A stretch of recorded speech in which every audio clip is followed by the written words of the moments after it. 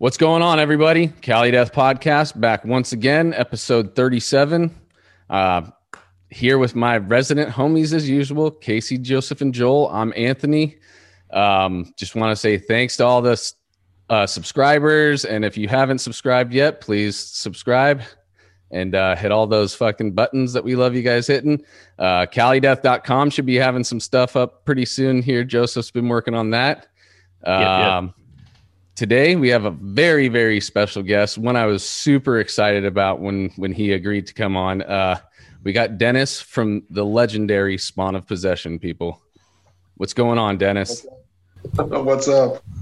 Oh, dude. Awesome. We've been waiting for this one for a while. Like, this is definitely one of those core, even though it's Cali Death, like Spawn of Possession for us when we were coming up, dude, was like basically one of the main influences for so many of us, dude. Like, it was Spawn of Possession, Necrophagist, and they're a unique leader Suffocation, too. you know? Yeah, so. Yeah, and it was one of those bands that I came across, you know, in that fucking compilation that SOD put out, where I just got the upload of fucking all these unique leader bands at once. And I think it was Church of Deviants.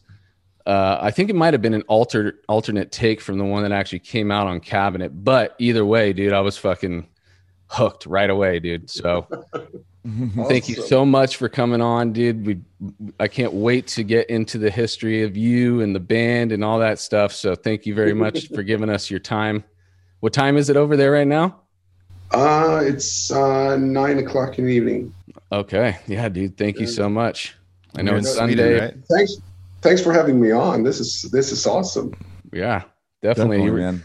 Pre-pod, you were saying this is your first interview in like 10 years, dude. That's fucking killer to bring you out for it. Yeah, I did a bunch when we released Incurso, and that was about it, you know. And then we were, that was about it. You know, did a bunch on the tour. Actually, we did one tour. So, yeah. Did you hit, was it a European tour? Yeah, we did. It was like 30 shows. With it was Obscura headlining, and we were direct support, and then there was Gorod from France and Exvius.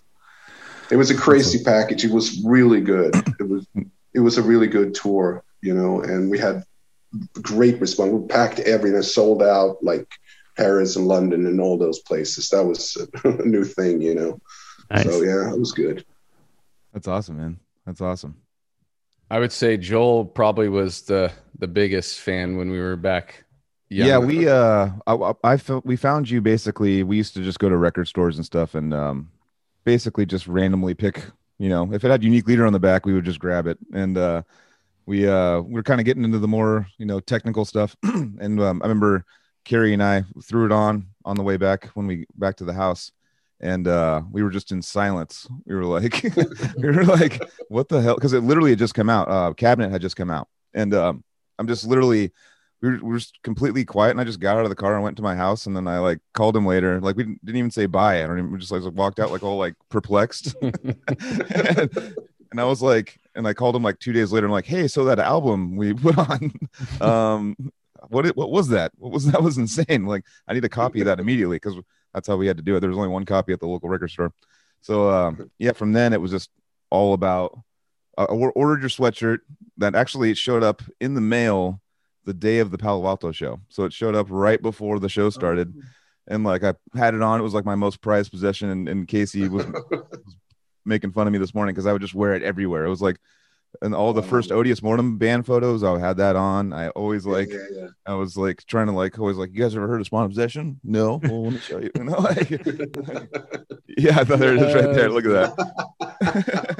That's awesome. Yeah. Oh, I wore that thing everywhere, man. That was, I lost it one day at a party and it was like heartbreaking, but I got another one. That's actually a heartbreaking thing for a lot of my hoodies and shirts, dude, you know?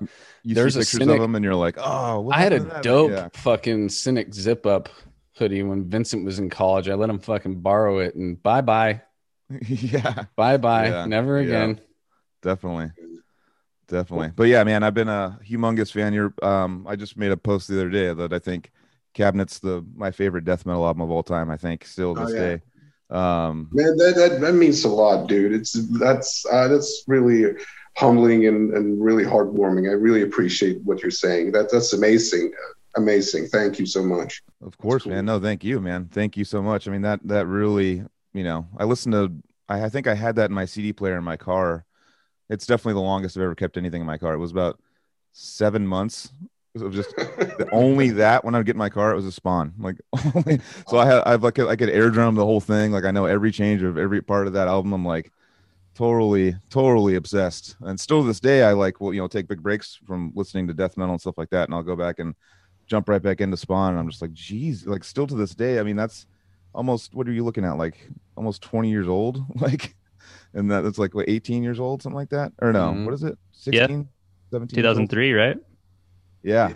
So 18 years old. I mean, it's still, to me, is, I mean, the best tech death album. It still like holds the water of the bands today. A lot of people, I mean, that I know, like Faceless and stuff like that, they were, when I actually, I think I might have shown that to Mike Keane first, and he was like, what the, and that helped him. He's basically said it was his biggest influence for writing Planetary Duality. But yeah, he was, I mean, when people get on that Spawn wagon, it just kind of takes over, man. Yeah, definitely. That's dude. Awesome. Yeah. So Dennis, how we usually do this is I say those same words every fucking time, but we just fucking take you back to the beginning, dude. Take us back to your beginning and the band's whatever you were doing before Spawn became a thing. We always want to hear about that stuff. Like what got you into drums? Was it drums first? Was it something else first? Yeah. We want to know all that. Okay, cool. So I suspected you guys would ask, so I had to think about it, and the reality is that I can, as far back as I can remember, I've been listening to like heavy metal because my parents got cable when I was very young, and there were 2 music channels, so I grew up on all those 80s videos with all the hair and all this shit. But there was also metal. And they were, the new wave sort of British heavy metal, all that stuff. And also, like, I remember seeing Looks That Kill for the first time, with Motley Crue looking like 4 women fighting other women, and it was the coolest thing I've ever seen, or Twisted Sister, Wasp, and all these bands. So all that stuff, I just carried that stuff with me. You had tapes, mixed tapes and all that stuff. And then when I was about 12, 13 maybe, I don't know, I'm not sure. Someone at school introduced me to Master of Puppets. So that was the next, like, whoa, another level, another whole thing. And this, I don't know when this was, in 89, 90 maybe, somewhere around there. And of course I got the whole Metallica catalog up to that point, got into that. And also Sepultura, Beneath Remains, Schizophrenia. I was listening to those records a lot. And then, of course, Arise, and when I got the Arise, that was right around the time when I started fiddling around with drums. And that album, Igor some credit, because that album to me is so tasteful and is certainly colorful in the drumming. I don't think he's been getting the credit he deserves, because it's so, the way he plays the drums along the guitars was super inspirational to me. And I used that actually on the Cabinet record. If you listen carefully, maybe it's just me being very nerdy about it, but it's there. It's just that way of thinking around the riffs, because he sort of created, he went with the riff, but he sort of did something on his own. It's hard to explain. But around that time was like those thrash kind of stuff. Slayer came in and so on. And then a friend of mine had, again, like a mixtape. And he played me, it was all this noise, basically. I had no idea what this was. This is 91 maybe. And then I heard a part that just fucking rattled me, and that was a part from Chapel of Ghouls with Morbid Angel, and it was the choir part. I'm sure you know what I mean. In the sort of the break thing in the middle, where the choir kind of thing. Yeah. And I just got hooked on that. I thought it was the coolest thing. I didn't get blast beats. I didn't understand what that was. And then on the same tape, he had one song with Bolt Thrower. It was kind of an earache, that label, those kind of bands when they were happening, because they were just exploding at this time. They were all going big, right? And then there was a song by Carcass from the Necroticism album, a song called Corporal Jigsaw Quandary, with a very, very signature-based opening with the drums. And I totally got hooked on that. I needed to learn that part. And around that time, so now I'm into that stuff. And this is like around this time now, I'm 14 and I'm in school, and I see this other dude with long hair.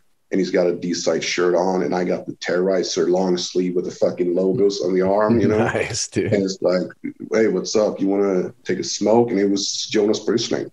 And from that on, like, we started talking bands and records and checking thanks lists and, all that stuff, and really got into it.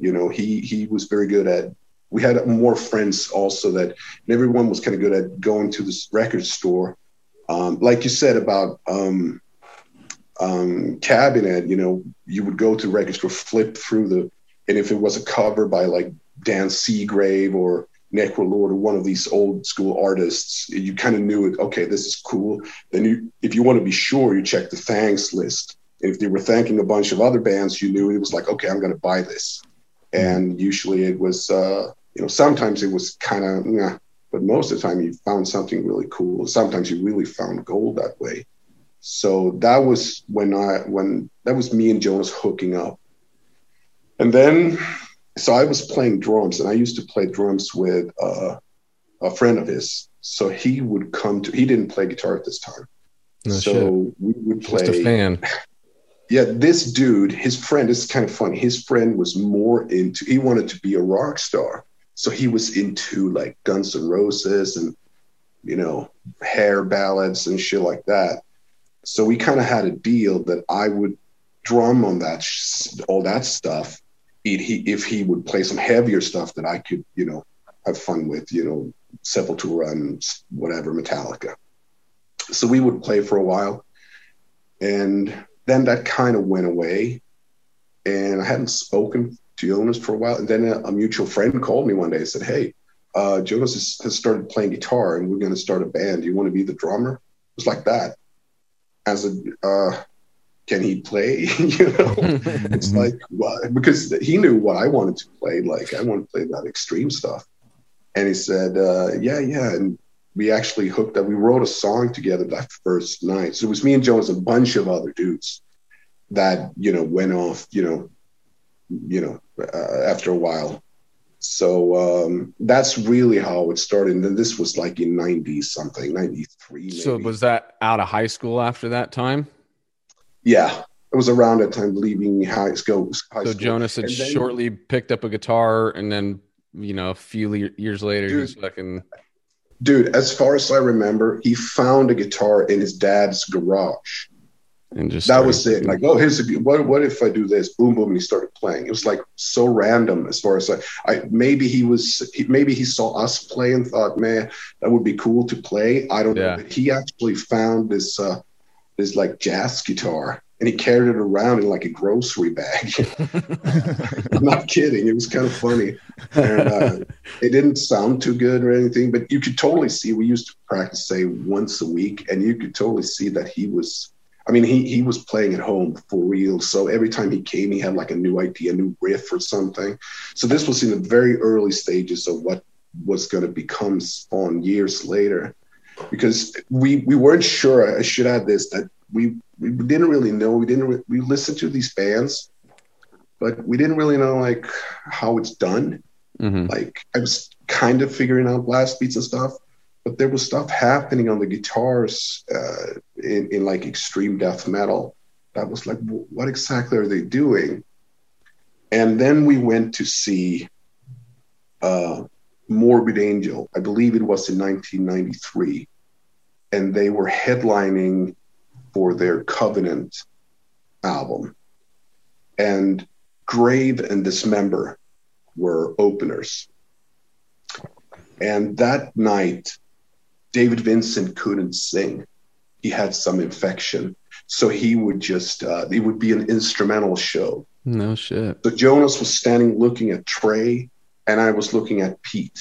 It was a clinic. Yeah. Like, this is how it's done, boys. And I just remember we were changed going out that club. We just, okay, here we go. Like, the way they were, and of course it was Eric Rutan on the show as well, and he's really sick guitar player. They just shredded. It was just, I just remember that as one of the most amazing experiences, like an eye opener, that we got to see how they make this noise. What are they doing with their hands? So after that, we stepped everything. I was like, okay, we have to practice. That was basically the feeling we left with, you know.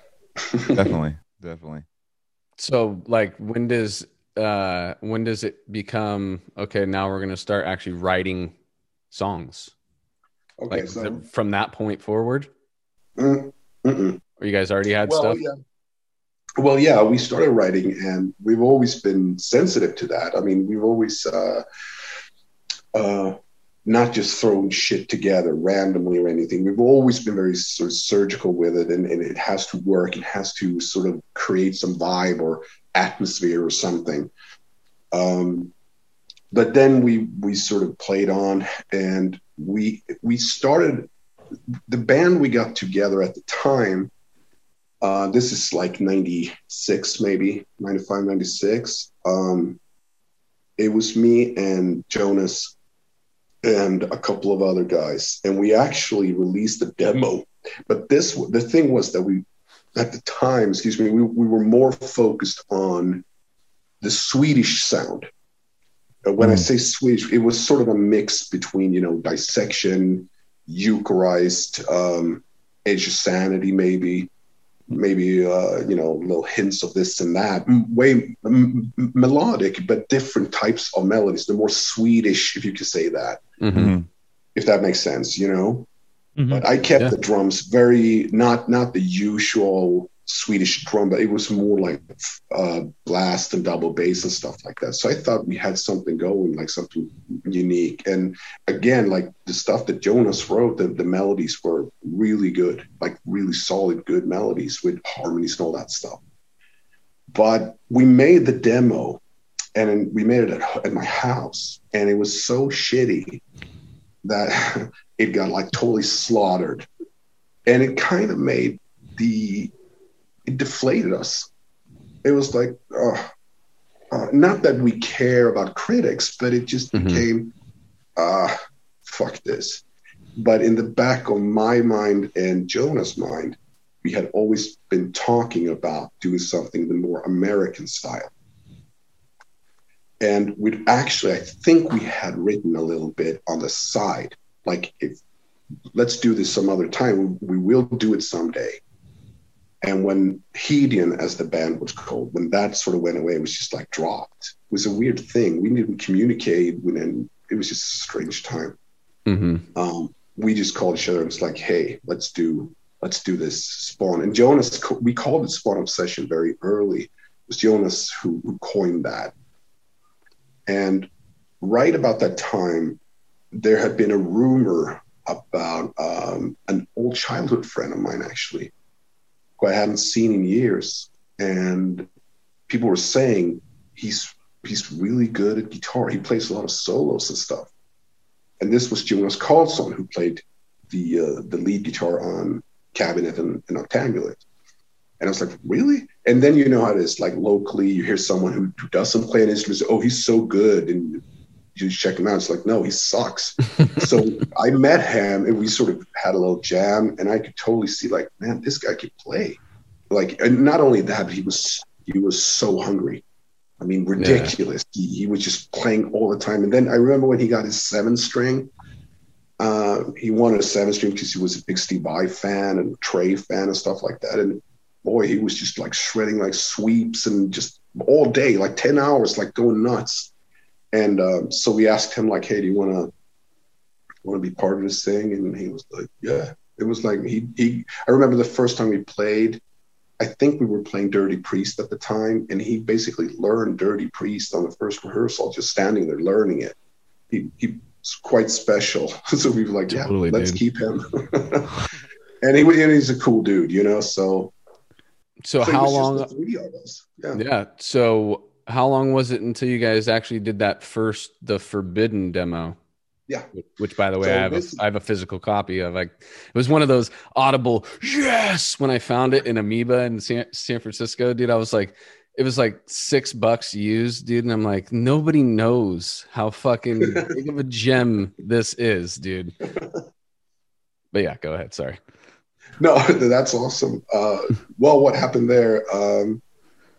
We because up to this point we more or less just practiced and wrote and practiced, and it was like not thinking really about, are we going to take the band to the next level?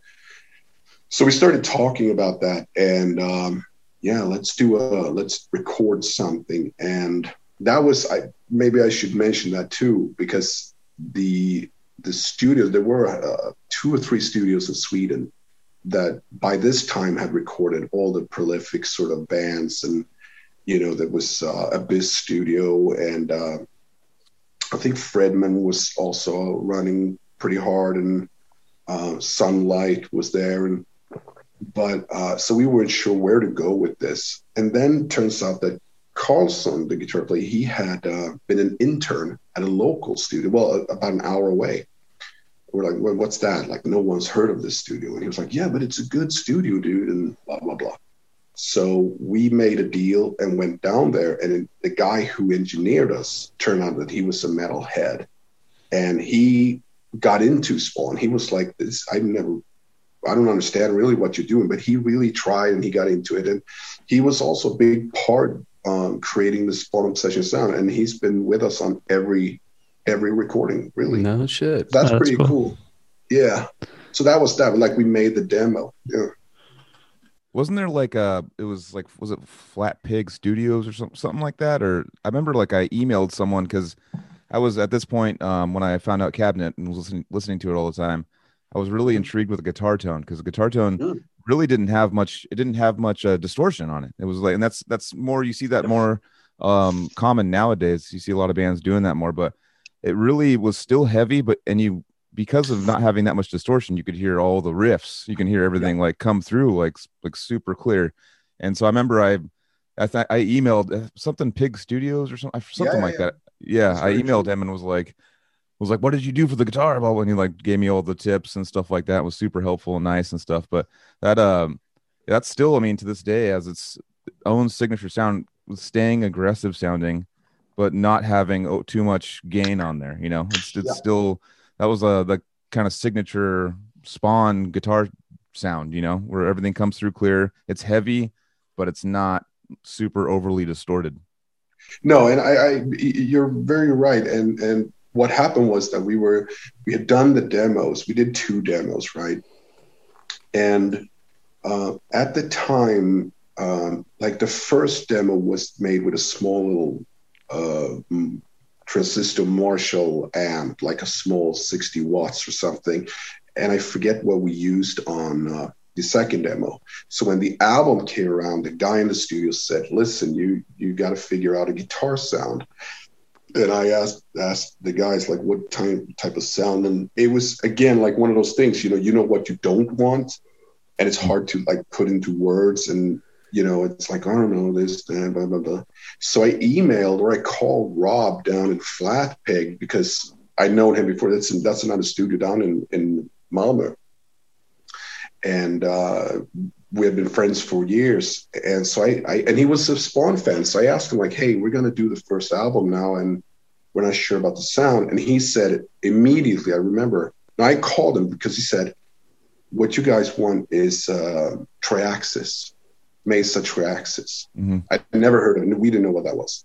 And he said, I've got one, and I know what kind of tone you're looking for. Let me set it up for you, and I'll come up to the. So we drove up to the studio, and left it there, and it was like, okay, and we plugged in, and it was right there. It was like, oh yeah, that was it. He just knew. I was, to this day, I'm still very impressed by. Because he knew our music, our style. And I told him we sort of need the notes to, like you said, shine through. It has to be able, listenable. And he knew. He just like, that's the one you need, guys. And that was the one. I think they maybe tweaked it a little bit in the studio afterwards, but that was Rob who got that. Rob, that's right. Yeah. So another question I had, I didn't look into this at all, but I know you did vocals on the first two albums, or or all of them, or what did you do vocals on? All of them. All of them. So did you, when you guys were initially jamming, did you guys just didn't have a singer, or you're like, I'm just going to record it like this and we'll find someone live, or what was the plan going into that? There was no plan, because that was even back in the demo. And when we were recording, I think it was like a week before we went into the studio, we stopped and I said, man, we don't have a singer. And they were, oh yeah, that's right. We're not instrumental. I mean, really, we were just silly like that. So then Jonas, because I had done a demo where I'd done some vocals on, and Jonas had heard that, and he said, I like your vocals. You can do the vocals. It's just a demo. We'll figure it out later, man. We'll get someone, blah, blah, blah. So I wrote I did the lyrics and the patterns. And I remember clearly that before I went into the booth, Jonas said to me, I have no idea how you're going to do these vocals on these riffs, on these parts. I had like, he was so funny. You run it by him. You had it mapped out, but he never heard it Yeah, exactly. Yeah. I didn't tell anybody. And then I just remember standing in there and doing it. And I was just like, man, I hope they like it. And then I got out and he just smiled. I just remember it was a part in Dirty Priest, I think. And he said like, man, that was awesome. I didn't expect that at all. Like, wow. So, and that was of course a boost. So when we continued, it's like, I'll do the vocals on this one too. Like that works. And then that sort of turned around where Jonas would say, you are doing the vocals. Like, we're not getting a vocalist to do it. Yeah. You're going to do it instead. So that was kind of, and it works very well with your music, dude. Yeah. Yeah. Thanks. It works very well. I also think that it doesn't have anything to do with the voice, but and like anybody who plays music and everything, everybody has their own style.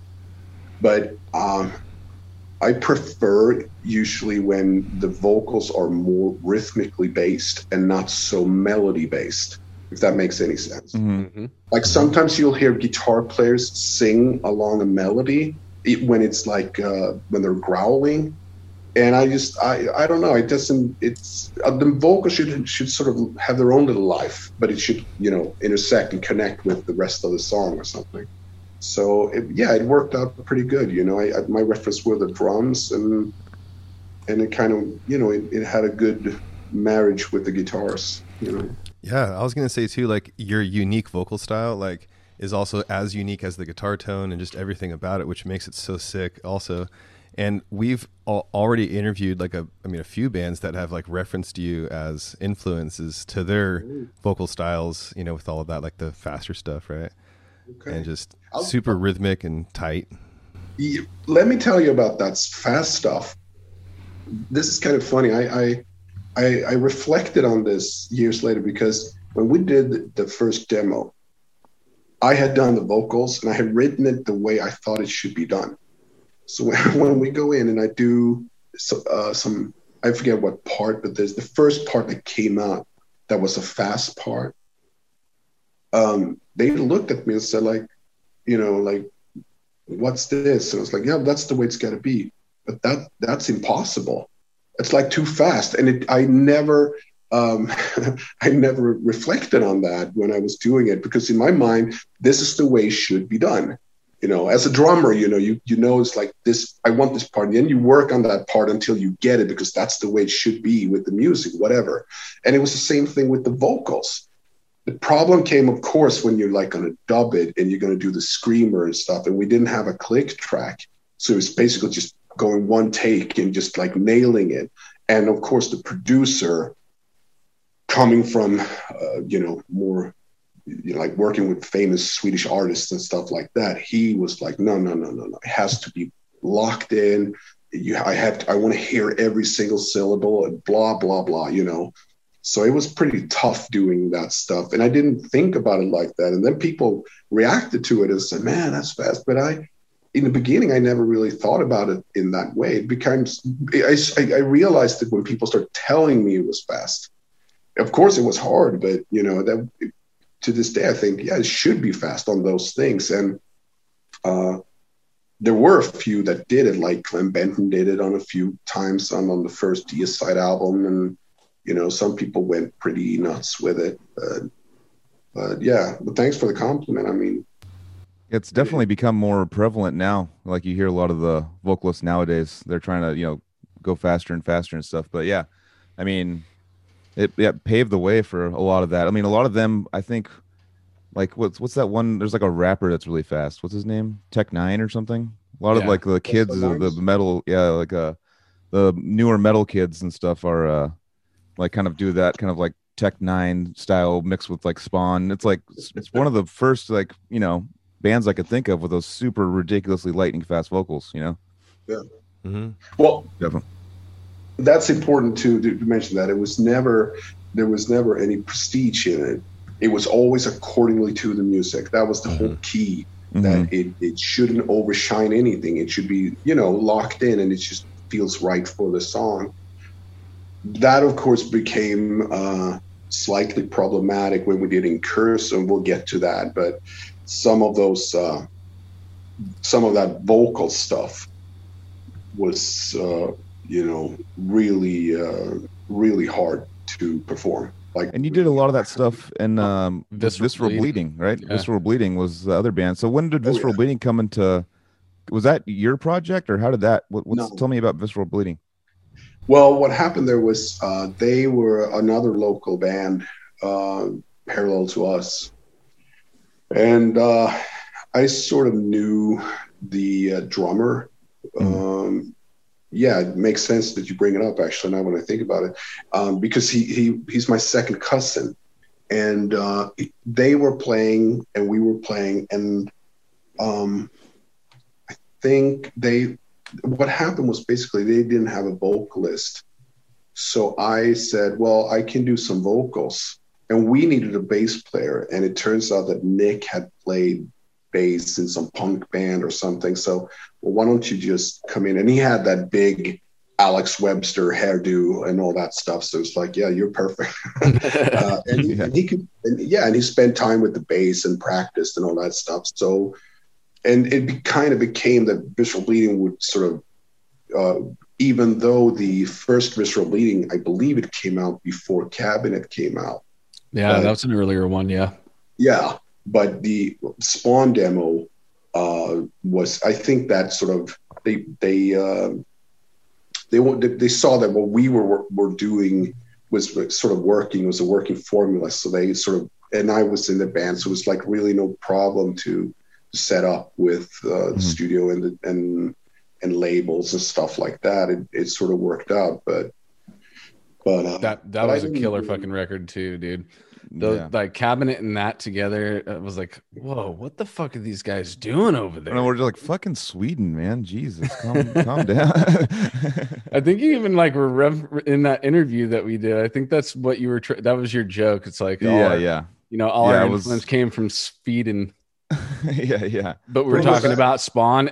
Well, we did Maryland Death Fest a while ago, and they did a backstage interview, and Joel and I are fucking hammered, dude. So it's like it's really hard to actually understand what we're trying to say.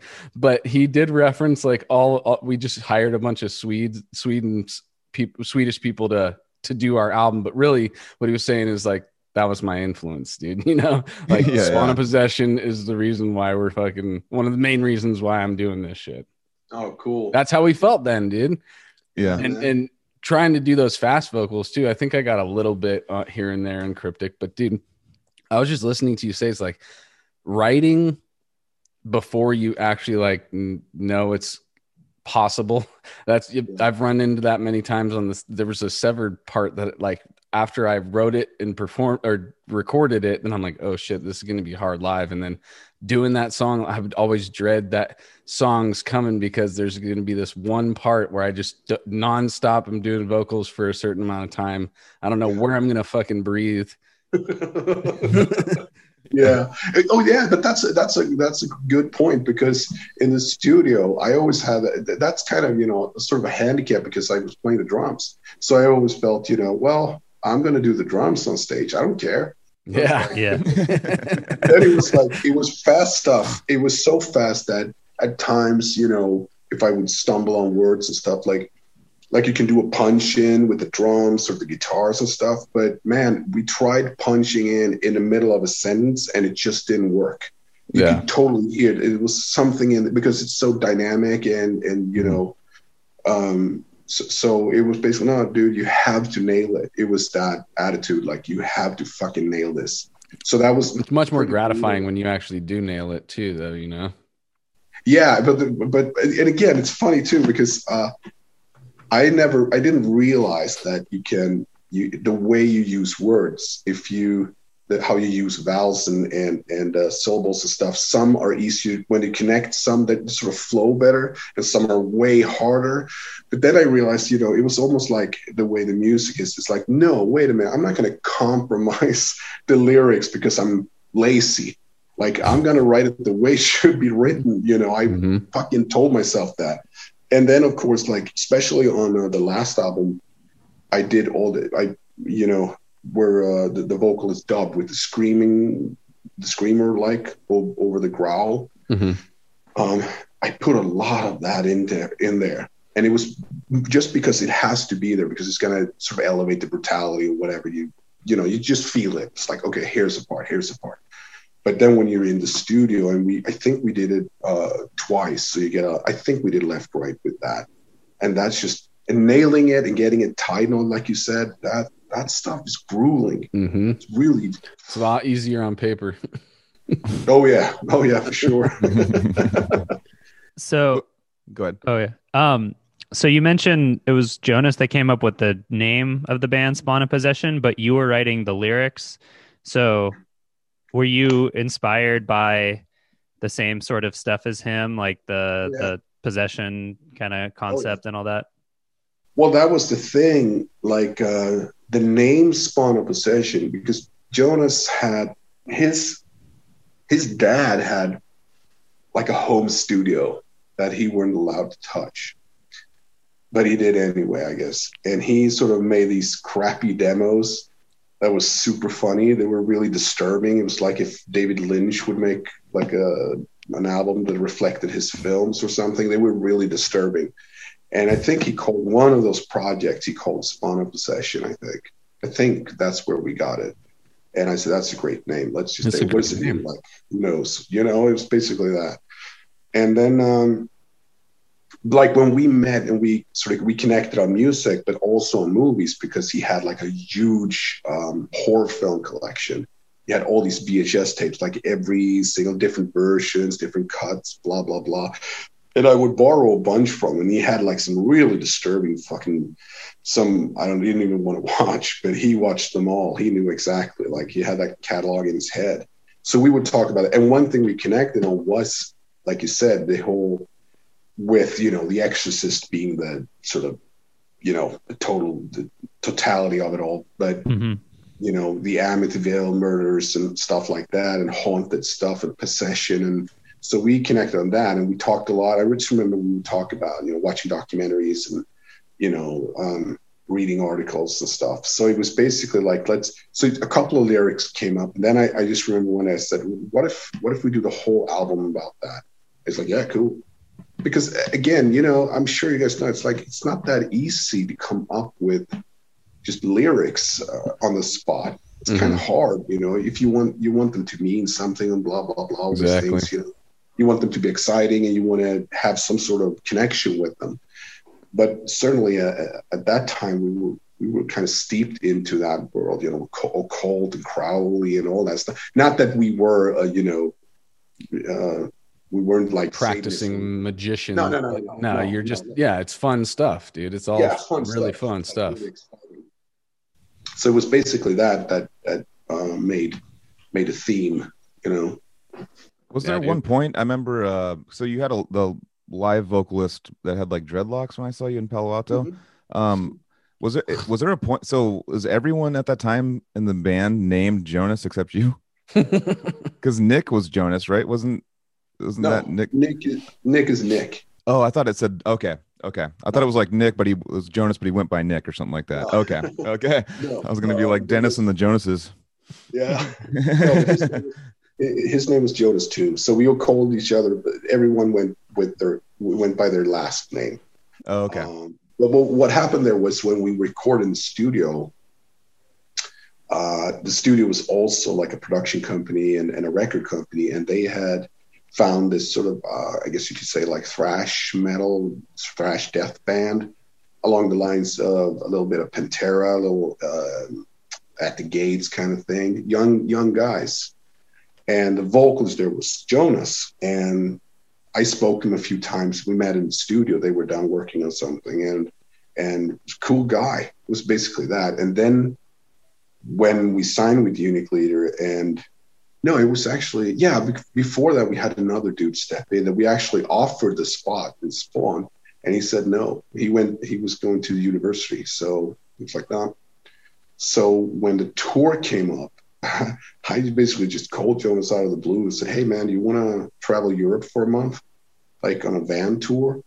And I will be eternally thankful, because he's that type of person. He was like, yeah. He didn't ask him. He was like, yeah, I'll be there. That's cool. And he came with his little, knapsack, basically, like, yeah, let's go. He's like, still had the grocery bag. Yeah. It was, yeah, he's that type of person. He just drops everything. Just, I want to go on tour. Fuck it. He's that kind of guy. And that's exactly what you need to be if you're going to go tour for months without end, So that was perfect. And he's a good frontman too. And he enjoyed it. And he learned the stuff. So what was that first tour? What was the lineup for that tour? Oh man. That was, Vile was headlining. And then there was, Disavowed was direct support. And then there was actually two bands, but they did half the tour each because they had some of the same members in them. And the first leg was a band called Mangled, and the other part was Inhume, more grindcore kind of. Yeah, I remember both of the bands. Yeah, but and that was fucking great experience. That was super fun, like really cool. All those guys in Vile. I remember the vocalist. Fuck was his name? Juan. Yeah. Oh yeah. He lives around here. Like funny, he was kind of strange dude. Like and then of course the Disavowed guys. Like I don't know if you guys have met them. I don't think so. Oh man, the coolest people on the planet. They really took us under their wing because they had done. I think they'd done the Bloodletting at this point. And they were just like super cool to us and helped us out. And because, I think we'd done like 3 shows, and then we went on tour, like nothing locally, nothing. We had basically 0 stage experience. And those guys were really helpful. I remember their old drummer, Robbie. He helped me every night with the drums, set it up with the cymbals, because you're under pressure, man. It's like you got to play and perform and all that. But they were just really, really cool cats. And it was a fun, good experience to do that, even though there was the bands and stuff. But it worked out very good. We didn't make any money, of course, but fuck it, we got to play. You get the experience. Who knows somebody who has made money on their first tour? Definitely in the red. Yeah, maybe Alex Bent. Who knows? Because his first tour was like Cannibal or something. Nah, he was touring with his dad. Remember? Oh yeah, he was doing that shit. Or that one hardcore band he mentioned. But I was gonna ask how the connection. If you was it through Vile that you had the connection to Unique Leader, or was the connection to Unique Leader there before the tour? I'll tell you, man. What happened with that? When we had done the first demo, I made a list of labels, right, as you do. So I had like the big ones, the Nuclear Blast and the Eric and blah, blah, blah. And then I had small, mid and small, like let's give everyone one. Okay. Well, right before I got to, we actually hadn't gotten the CDs from the pressing. They got delayed because we had to change pressing company, because it turns out that the fucking pressing company said no because they were religious. Oh man, it was a Christian company, believe it or not. So they were like, "No, we can't sort of promote this." And it's like, dude, it's business. And they were like, "No, we don't want your money." So we had to like, Satan. Yeah, they weren't too fond of us. So before we got the CDs, someone said, I have a lot of connections in the industry.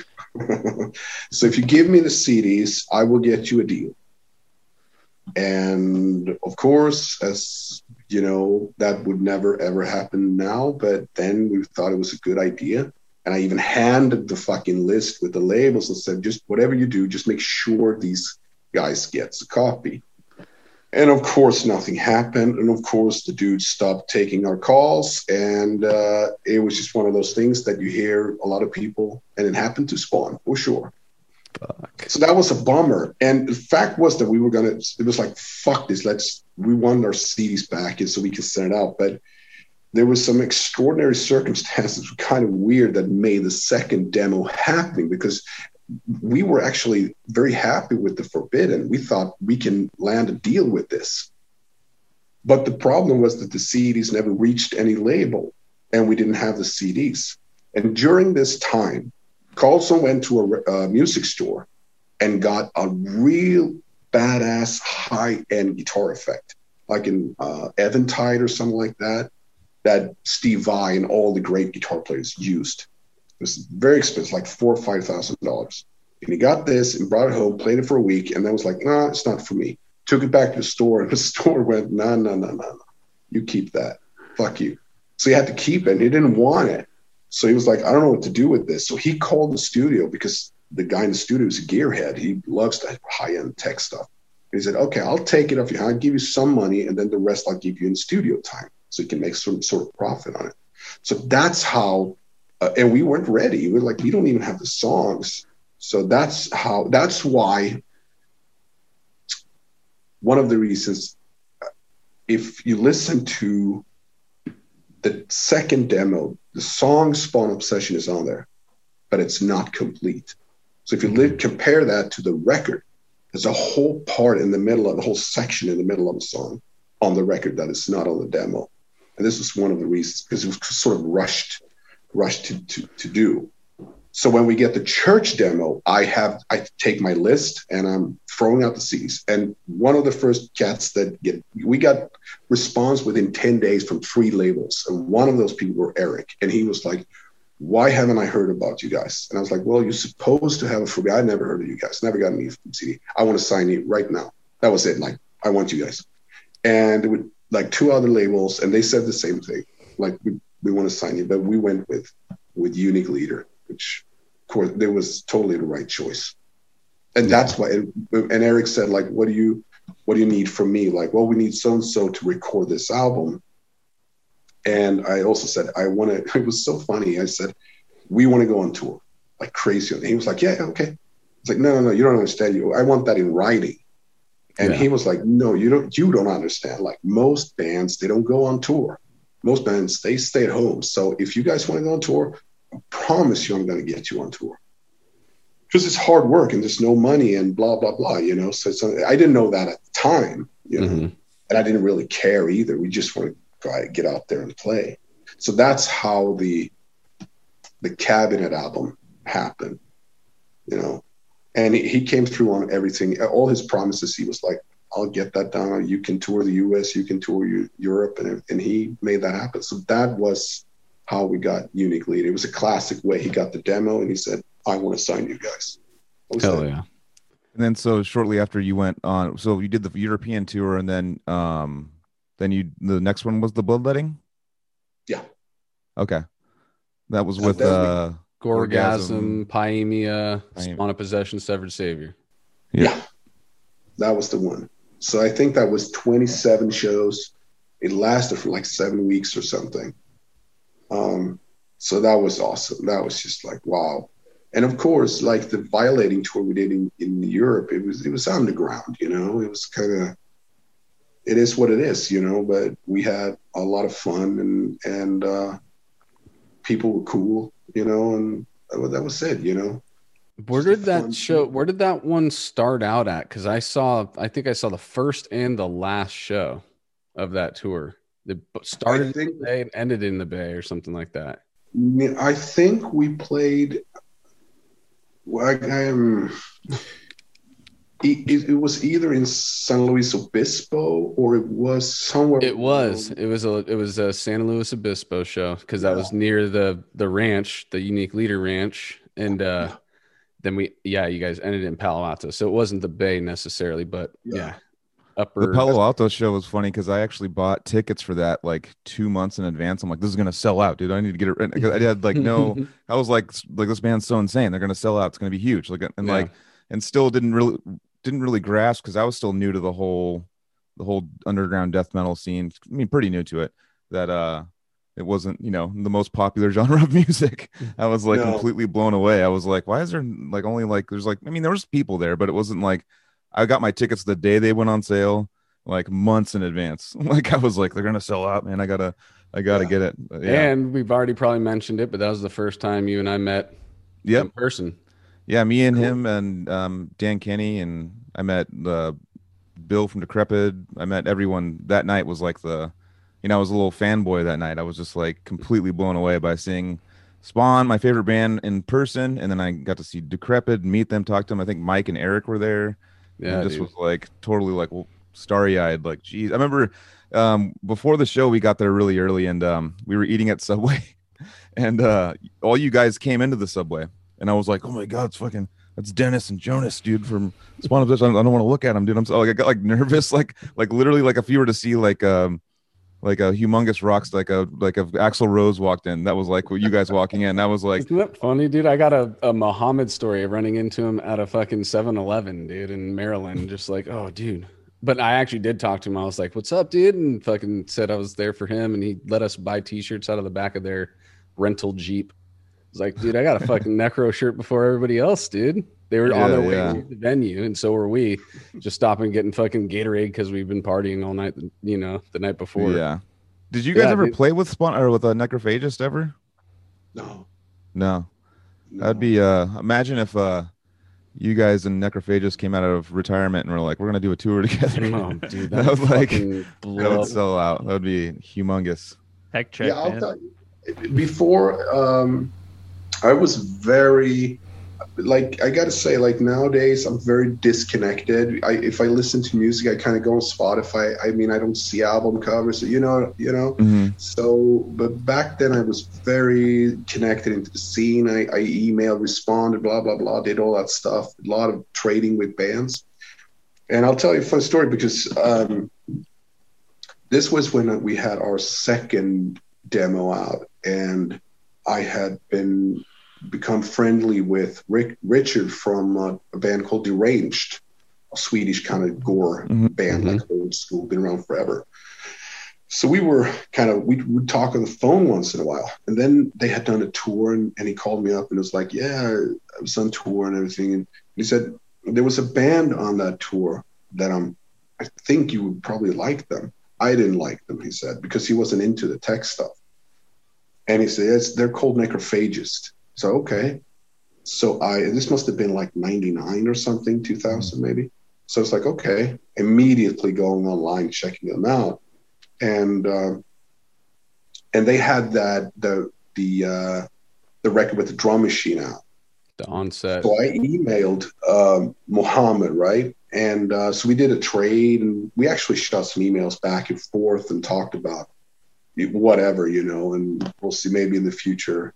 But that sort of died out, and as it does, So, and then of course they put out the what's it called, Epitaph, that which is obviously like a really incredible record, and I know we've been compared a great deal with Necro for sure, like so. But you guys definitely have your own distinct. Yeah. It's just like that kind of is I guess people would just hear shred, like, classical style shredding or whatever. They're like, oh yeah, these two bands are the same, but really sit down with it and actually pick it apart, and you'll realize they're Spawn of Possession is Spawn of Possession, and Necrophagist is Necrophagist. Well, I think also like you guys were like the bands that kind of like innovated that, like not all bands were doing that back then, you know. Now there's a lot of bands that do all that kind of stuff. Yeah, listen to Devouring the Prophecy and then Cryptic, and tell me that that Spawn of Possession and Necro didn't have something to do with the evolution of that band, dude. Because now there's solos, there's fucking tech, super tech, fucking, you know, fast and fucking. Yeah, there was something that was that download right there, dude, that made that happen. But, I mean, it's true. It was kind of like the bee's knees, like back in the day, was like Spawn and Necro. I mean, it was just like, and of course Suffo and all the, you know, classics. But it was like, for all those early bands, like we were just like, I mean, we loved all the bands, but we always kind of were just like Spawns up here. I'm sorry, it's just the way it was. Like, well, you know, when you're younger and you're playing guitar or playing music and stuff, and especially when you get into death metal and you're, you know, at a younger age, you're always trying to find the crazier thing. Like, what's the like what? Okay, we found this band. What's the this band though? And then like, it's this band. Then it just keeps going and going and going until you hit Spawn or Necrophagus, basically. And you guys like just get better with age, man. It's like when Joel told me that we were going to have you on the podcast, I got all stoked, and I was like in my car and I re-listened to Cabinet, you know, and I was just like, God damn, like so many times, like throughout the album, I was just like, I forgot how fucking good this is, like, you know. Yeah. I listened to it on the way to the studio here today, so I still love that album. And I'm a generation later than these guys, like 6 years younger, but also all my friends grew up with that album and Noctambulant and too. all the albums. And Noctambulant for me was I think more of an influence at first, but over time I've been with them almost as long each. So I wanted to ask about Noctambulant. Did you write the lyrics for that album too? And that concept for that album was really influential for me as a lyricist too. The way you took a whole concept through the album from a first person perspective. And I'm working on lyrics for an album right now, and I'm going to go revisit that idea. But can you talk about coming up with that? Yeah, it was basically one of those ideas because I used to remember we were like Jonas, like all of us were pretty heavy into King Diamond, and you know, and still are, you know, and listening to those old like Conspiracy and Them and those classics, and he does that thing. He does the concept thing, and he does it so well. Like he's very simplistic in his way. You know, we got to repaint the front door soon and shit like that. But it's just so graphic. You totally can see it in front of you. Mm-hmm. And I was always mighty impressed. But I also realized, okay, I can't do that because that's his signature. I have to do something different. And then I think there was also another favorite album of my Seventh Son with Iron Maiden. Mm-hmm. That's also a concept album, I believe. So I think I said to Jones, maybe we should. What do you think? Like doing that? And he was like, yeah, do whatever. He's always been very like liberal like that. Like, yeah, whatever, you do your stuff. So, and the only thing was that we sort of we had to figure out the order of the songs before I started with the lyrics, because I've never written lyrics and then apply them to songs. I've always written with the song in the back of my head. Mm-hmm. That's how I like to do it. So we had that thing going, and then at the time it's kind of blurry because that album happened in our world. It happened so fast. Noctambulant, like Cabinet, we stewed on that for like 5 years with the demos, with everything, got to try out, blah blah blah, and then we did the record. With Noctambulant, it was like from start to finish, I think was a year, which, like I said, for us, that was quick. And that album, this is kind of another thing, like each album has been written very differently. Cabinet was written in the old-fashioned way, where Jonas would bring riffs to rehearsal, and we would, you know, listen. He would play, and I would kind of mess around with the drums, and then, oh, what about that other riff? What if we try to connect the blah, blah, blah, and then we go back and forth a little bit. So that's how that album more or less happened. Noctambulant, we didn't have a practice place anymore in the beginning of that. So the first two songs, Jonas sent me, he would put them in a sort of a tab. Power program. tab. Yeah, Power tab, exactly. So he would send me bits and pieces like that. And I think he and I was the only ones that was imaginary who could hear the guitars and hear stuff. Because most people was like, that sounds like a Nintendo game. What is that? They didn't get, you know, you have to listen, see beyond that. Mm-hmm. But he could totally see it. I could totally see it. So we would be on the phone and talk about it. And I would maybe switch something and send it back, and he would switch and send it. And we would sort of work like that. And that was interesting because I wrote the drums in my head completely. We didn't make any drum tracks. So when we finally got a practice pad, and this was in the middle of the whole Noctambulant thing. When we finally got the practice pad, I remember we got out there and we played some old songs, and yeah, it feels good and stuff. And then me and Joe was like, should we try to play because we had 2 finished songs, and it was Lash by Lash and In My Own Greed. Yeah. And I'd never played the drums, like literally never. I had them in my head because I constantly at work. I worked at a storage facility, so I would constantly listen to these MIDI files. So, and we got through them in the first sitting. It was pretty spectacular. We were like shocked, like, wow, what happened? And the other guys were like, yeah, oh, some great songs, guys. Like, yeah, let's do them, you know.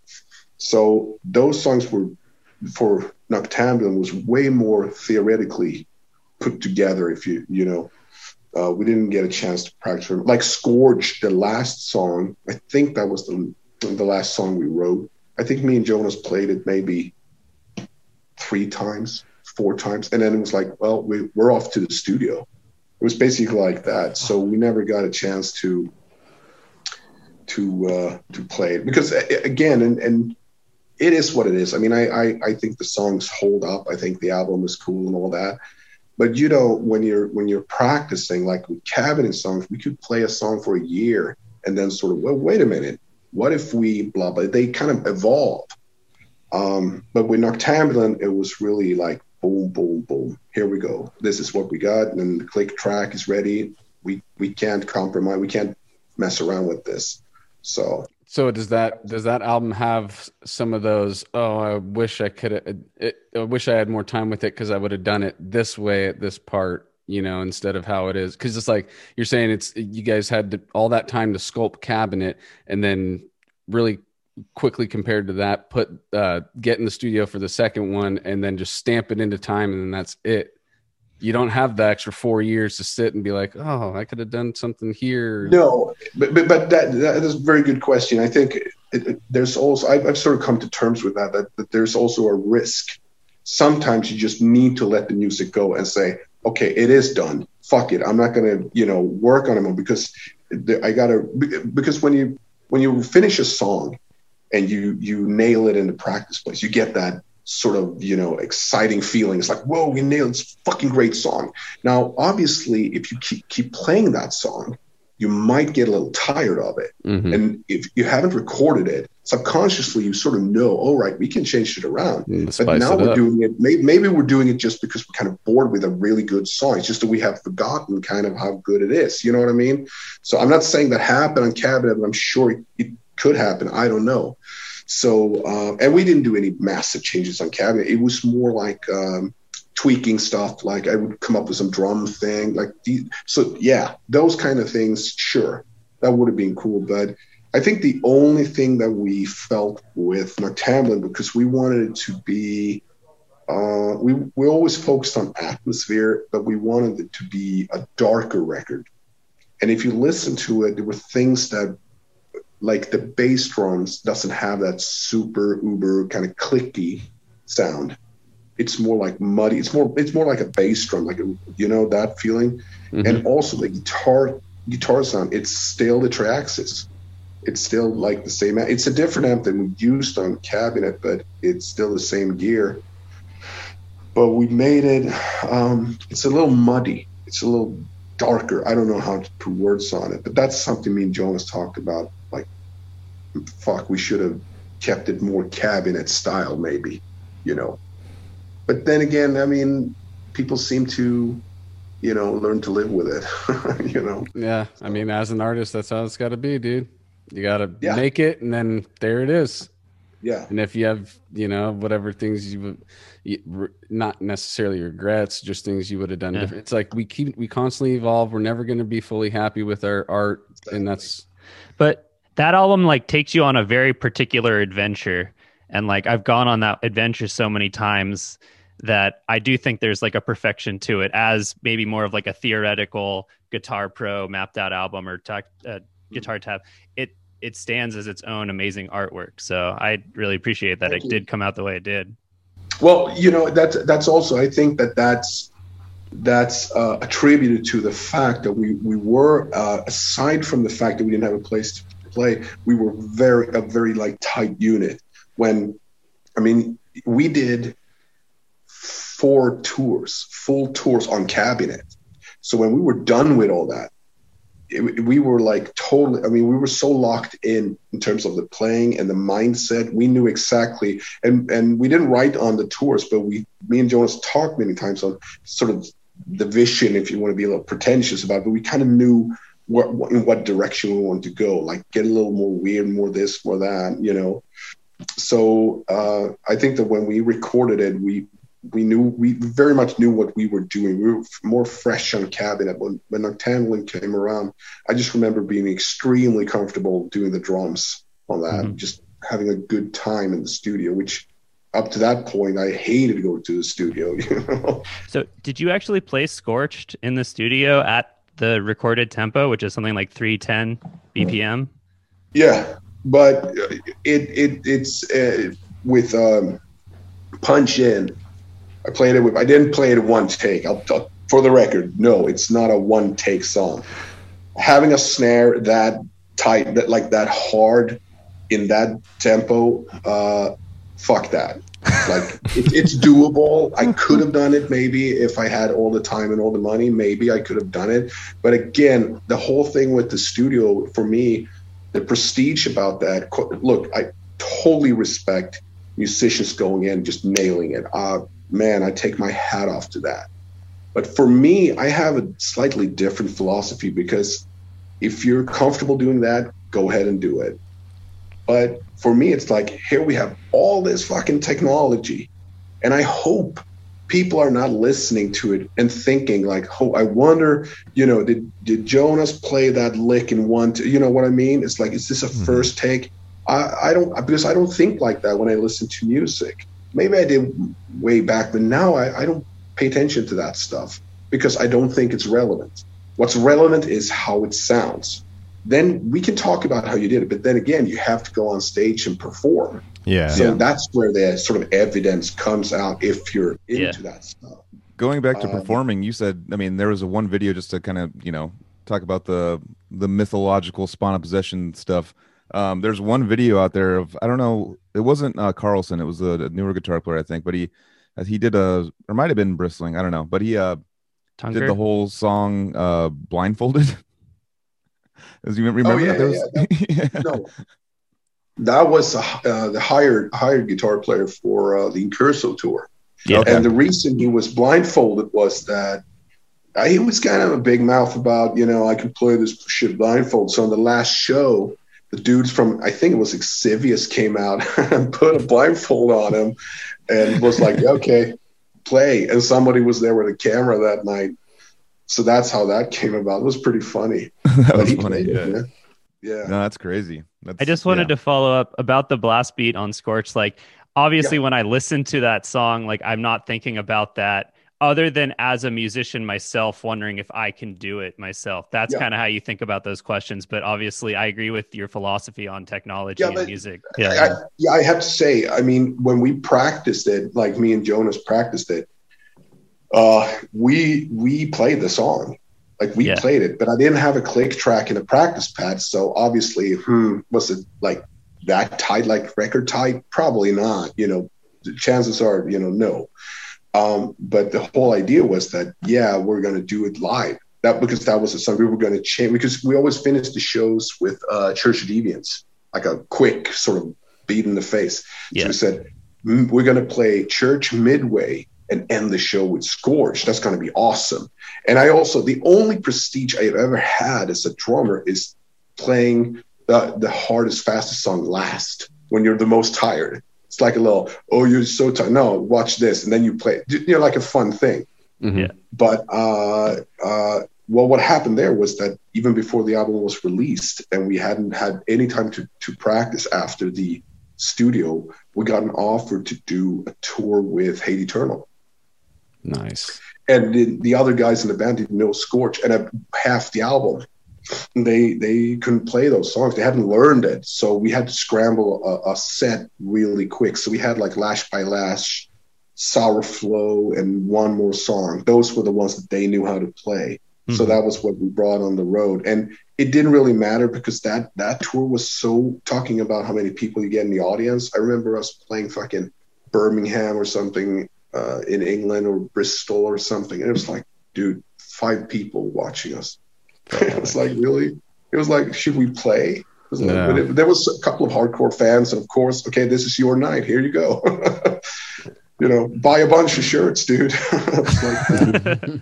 Please. Yeah, that's awesome. I guess you treat those as practice, right? Oh, yeah, for sure. But I got to say also about Scorch and about that stuff and just our recording philosophy in general. And this is quite relevant to Spawn, I think, is that the producer adapted that way of, I don't know if you've seen A Year and a Half in the Life of Metallica, those documentaries. Like when they did the Black album, they made one documentary on the studio and one on the road. They're really, really good. Like the best Metallica documentaries I've ever seen, I think. Well, anyway, they sit there in the studio and they sort of, what the producer, Bob Rock, is doing, he's looking for the magic take. So it's nothing to do with the band if they're able to play it or not. He's waiting for the right sort of, oh, there we go. That's the magic, And that's what the producer we work with, he's always worked like that as well. So he sort of takes away all the prestige. He's like, yeah, I know you can play this. That's not the point with we're gonna get it's really good. And sometimes you get on a roll and you just keep going and everything. And sometimes it's like, no, it's just not right. Just a little sounds too static or too this or too that, So we'll work on it till you get it like the way it should work.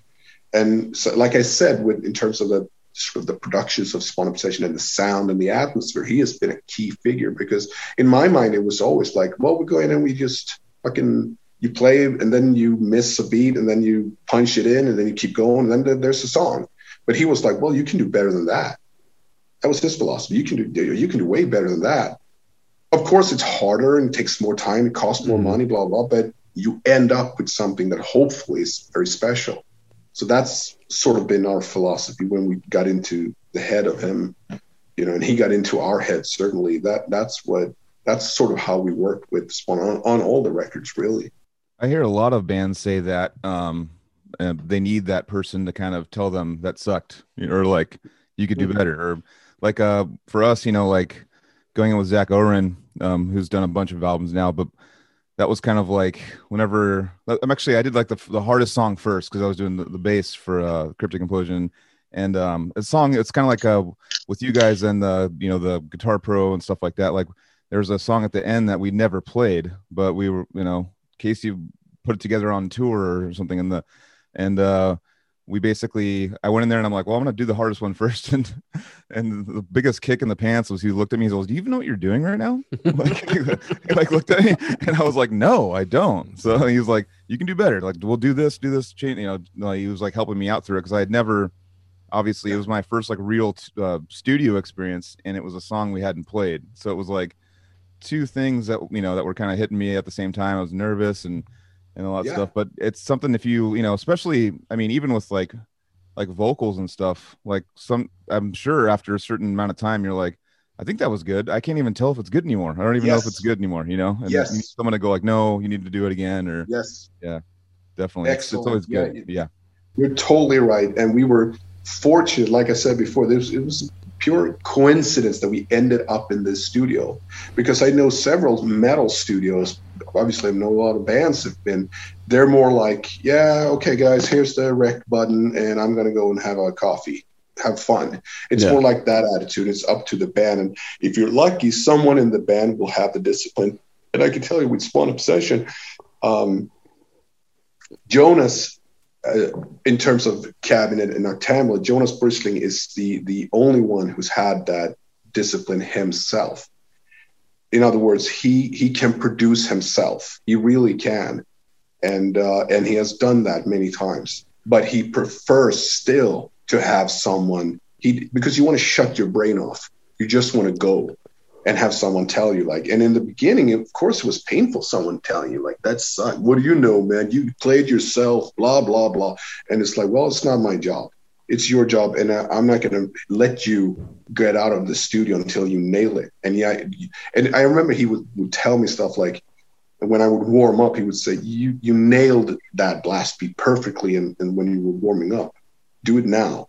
Like stuff like that. But again, I mean, he was tough, but he was also encouraging and all that stuff. But it made me remember on speaking about Noctambulant and the song Scorched. I actually cheated a little bit because when we started that song, I recorded it midway, and I started up and gave it a couple of shots to get it going because it's very fast. It's just like, I'm not going to be silly about it. It's a fast song. And then behind me was a window. And in the window was a bunch of drumsticks that other drummers had left and stuff. It was just like a whole collection. And it was I found like a drumstick. It was like extremely small and it weighed absolutely nothing. I was like, what is this? Is this a toy? I don't know what this is. But I actually used that. It kind of made it a little slightly easier. I had to hit harder to get the notes to get the strength, velocity. But it was slightly easier to play. So that's how I sort of got through it. That's a great anecdote. Yeah.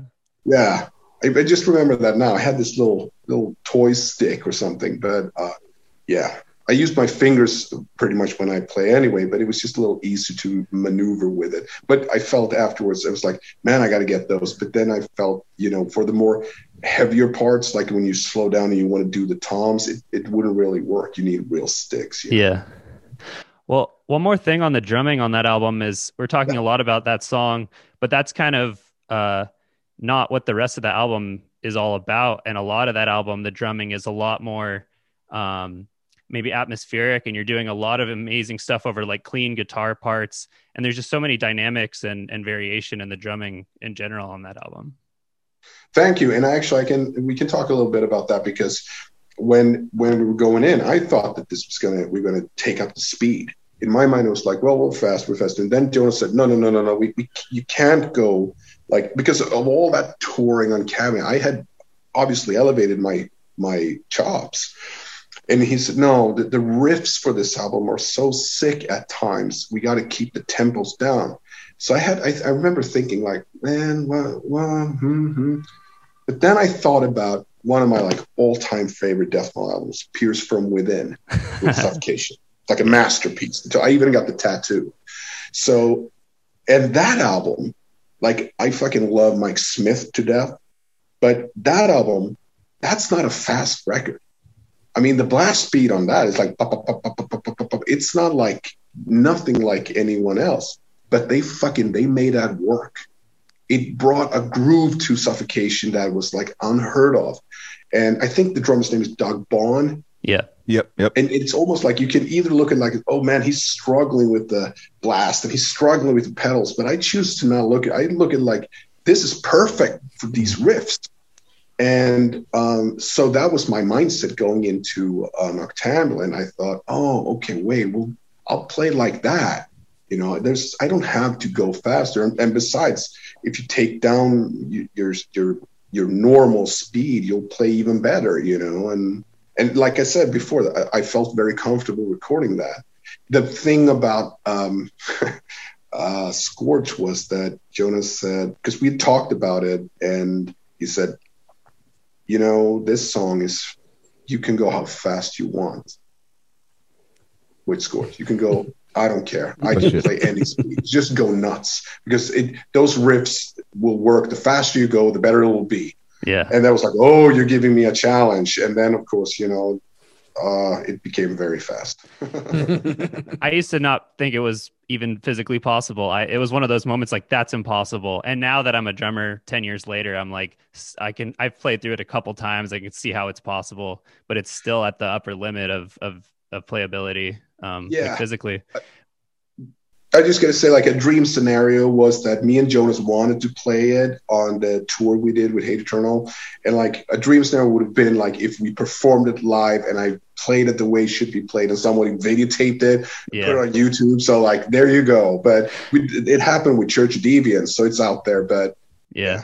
Have you seen the video of Kevin Hedrich, who's the German guitarist who played Scorched on guitar at like faster than it was recorded? He like sped it up a certain amount. Oh, it's insane. That guy is insane. Yeah. Yeah, I think he played it like that's funny. 30% faster or something like that, or 40% faster or something like that. Wow. Yeah, he's done other songs. Like he's played a lot of Necrophagist songs at like 125% or something. He's also toured with Defeated Sanity as a touring member, so he's just like a really sick guitarist. But yeah, you should check him out. But yeah, man, it was so great to nerd out about all that material that's just been super influential to an entire generation of musicians. One more thing is like we've talked about some of the rhythm and stuff, but just the guitar theory and like it's like classical, neoclassical, but not like neoclassical in the way that Obscura or those bands are, but it's like modern classical that a lot of it's really on the brink of like progressive music. I would say. Well, that's also because remember I mentioned that we had like a more Swedish sounding death metal band before, had way more Baroque kind of a little bit more like Necro, those kind of things, which we were like totally into at the time. But I think Jonas, he's always like Bach has always been the main guy, but he also started checking out other, like you said, more modern and different kind of stuff. I remember we were sitting and listening to Stravinsky and these crazy Shostakovich, and I mean these crazy composers who they sort of broke the mold on that, because at the end of the day, like Baroque music is kind of air candy in a way. It's very sweet. It's super nice. I love it, but it's kind of when you listen to other stuff, because there's so much out there, you find stuff. And I think Jonas was very receptive to that, and he understood it. That's an important part too. He really got what they were doing.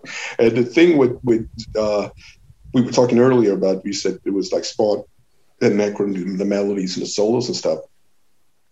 Very early on, Jonas had this idea of, what if you play a song and you have like the intro and then the verse and the chorus and so on. You do the traditional, but then somewhere along the line, you have this huge melodic part, this sort of freestanding, but it connects with the rest of the song. We call it, and when I translate, it sounds really silly, but we call it cookies. Like, we need a cookie in this song. I kid you not. It's really that. It's like, we need a cookie.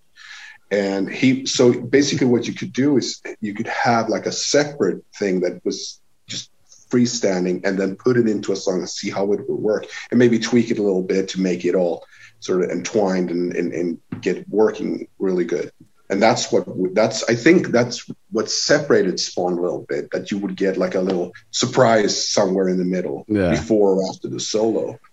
That was that was very early. Yeah. And those obviously, they evolved with the albums too. Jonas goes nuts with those. We even talked about, maybe we should write a song without one. I don't know how, you know.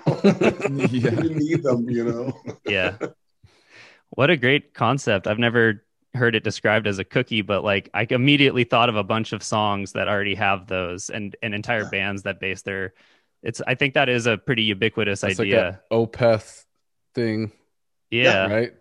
They got a bunch of cookies in their stuff. I would say that too. Definitely. Or like Cynic would have those at like the end of the album. I'm so gonna start finding cookies. I'm gonna be looking for cookies in all the songs that I listen to now, dude. Mm-hmm. Like what flavors they are too. Like, oh, dude, this is kind of chocolate chip type. You know, oatmeal raisin at the end. Yeah. You know, is Jonas Bristling doing any form of music or anything anymore, or is it just kind of you guys just kind of stepped away? No, he is. I haven't spoken to him in a while, and he actually wrote me like 3 days ago. I haven't spoken to him since winter, because we don't live in the same town. But I also know he still writes. He's a writing machine, and he writes all kinds of shit. Like we usually, but what he wrote me about was like, we're gonna hook up this summer because his dad lives here, so he was coming down to visit his dad. And I said, yeah, for sure, we should meet up. We always, drink a bunch of beers, and he usually, like the last time, he would play me a bunch of real weird stuff like that he has done. And we constantly talk about doing something like he's been working on something that I said I'll be happy to do vocals and maybe bass on, because I've been playing quite a lot of bass. So, but then we haven't spoken about it, so I'm not sure where we're at with all that stuff. But would it be a Spawn of Possession thing, or would it just be a side project kind of thing? No, this is really down-tuned, really like I don't know really what to say about it. It's I think it's very old school, because there's a side to it. It's interesting, like when you talk about when we're talking about Spawn Obsession, one would assume, like I did with bands, like that the only thing we listen to are tech death bands. But that's not the case at all. I mean, Jonas, he has a wide range of all kinds of different bands he listens to, and so do I. So inspiration comes from all over the place, I guess. And then, of course, like classical music and movie scores and, all kinds of crazy shit out there. But we'll see what happens.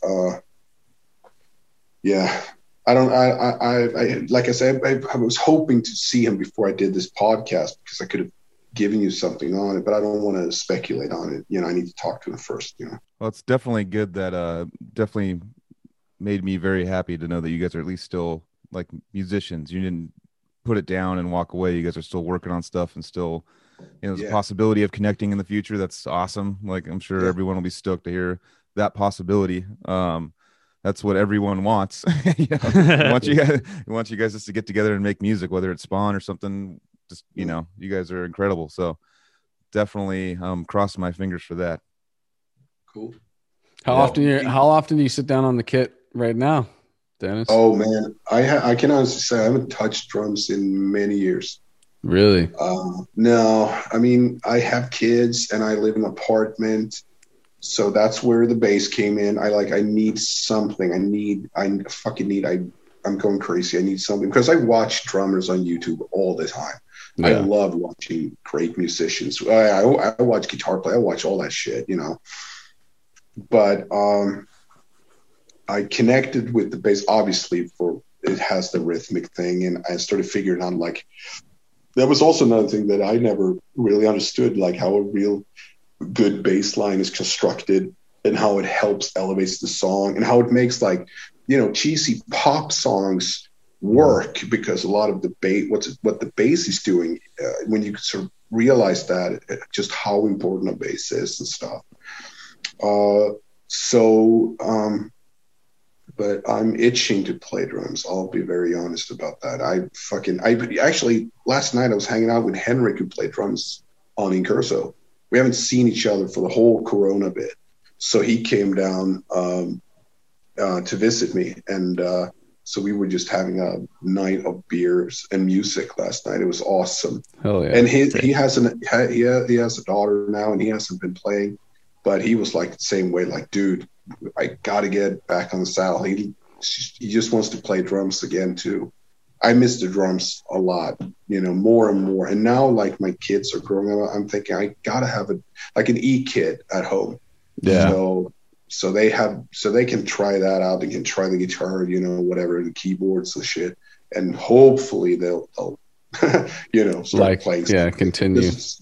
To me, I don't really miss the whole I miss the band thing. I love to sort of jam and practice and stuff and play with the guys. I miss that. But the whole therapy of just playing an instrument, like I can stand down here in my man cave and play my bass for an hour, just jamming on the bass. That's it. Like not practicing, really, just playing along to records and having fun with it.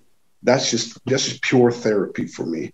Mm-hmm. So it's it's like meditative, because you're not thinking about anything else except for being in that moment.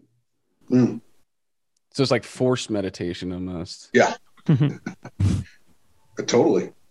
And so, going from so we were at Noctambulance. So what was the writing? Because you said so, and this is something I didn't even know. So you had a different drummer on Incurso. It wasn't you doing drums. No. Okay. So what happened was, go for it. So we're doing the Noctambulant, and we get on the we do the tour, and it was a really bad tour. And that's not attributed to Hate Eternal. Fucking awesome band. Fucking Eric, super cool. The guys he had in the band, I don't think any of them are playing with Hate Eternal anymore, but they were super cool. Everything was great. But it was extremely poorly promoted. Like, it was, everyone just lost money. One of the bands fucking left the tour. And I just remember everyone's just bummed. We didn't get beers. We didn't get money. I was like, what, really? And Nick Barker, if you know, the drummer from Demu and a bunch of bands. Mm-hmm. I guess he played with Cradle of Filth also. Yep. He was the tour manager on that. And he was also like a really cool guy, but he was also like, man, his tour is like, nobody's coming to the shows. Nobody's know we're coming to town. What the fuck? So when we got home from that tour, we were just really bummed.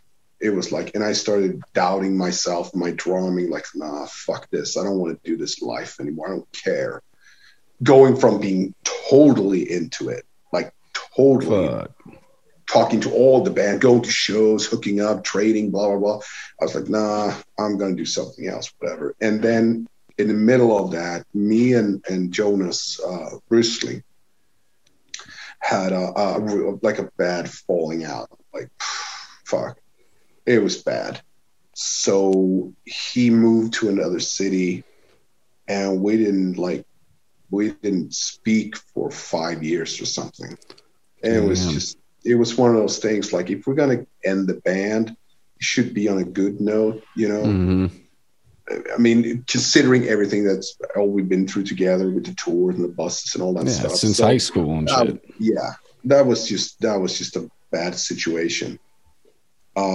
So that was basically it for Noctambulant. That was what happened. And it was, I mean, there's tons of stuff that happened on the tour. The merchandise didn't arrive. We didn't have anything to sell. When we went on tour, we had nothing. Fuck. And we weren't getting paid for the shows. So that was like, okay, wait a minute. This is our second album. We did 4 tours, 2 of them with Cannibal Corpse on the first one, where we made money. And now we're out here and we're not making anything. And then finally, like way into the tour, the boxes arrived. It's like, yay. We get these Church of Deviants hoodies, and it says Church of Defiance on the back.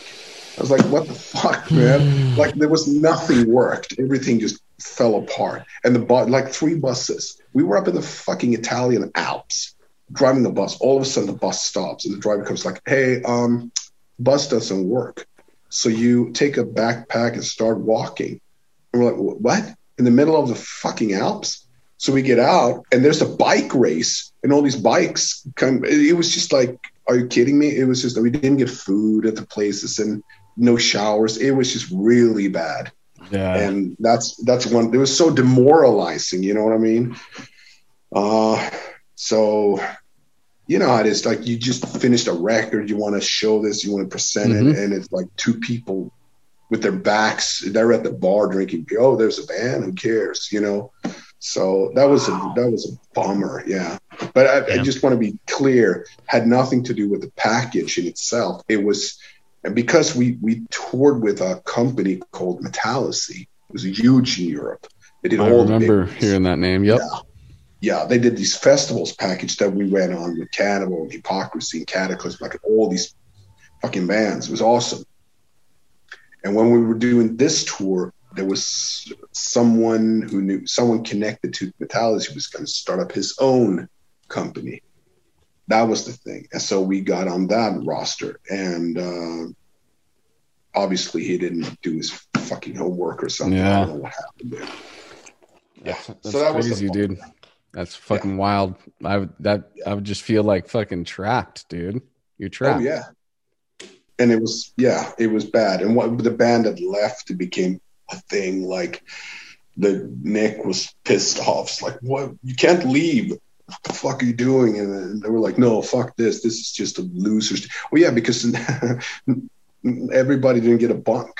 The bus was for 3 bands, and we were 4 bands. So it was like, okay, you have to sit and sleep every other night, sit up in like a chair. And then you and the other, it was like you have to switch that every night. It was stuff like that going on. Crazy. It was bad.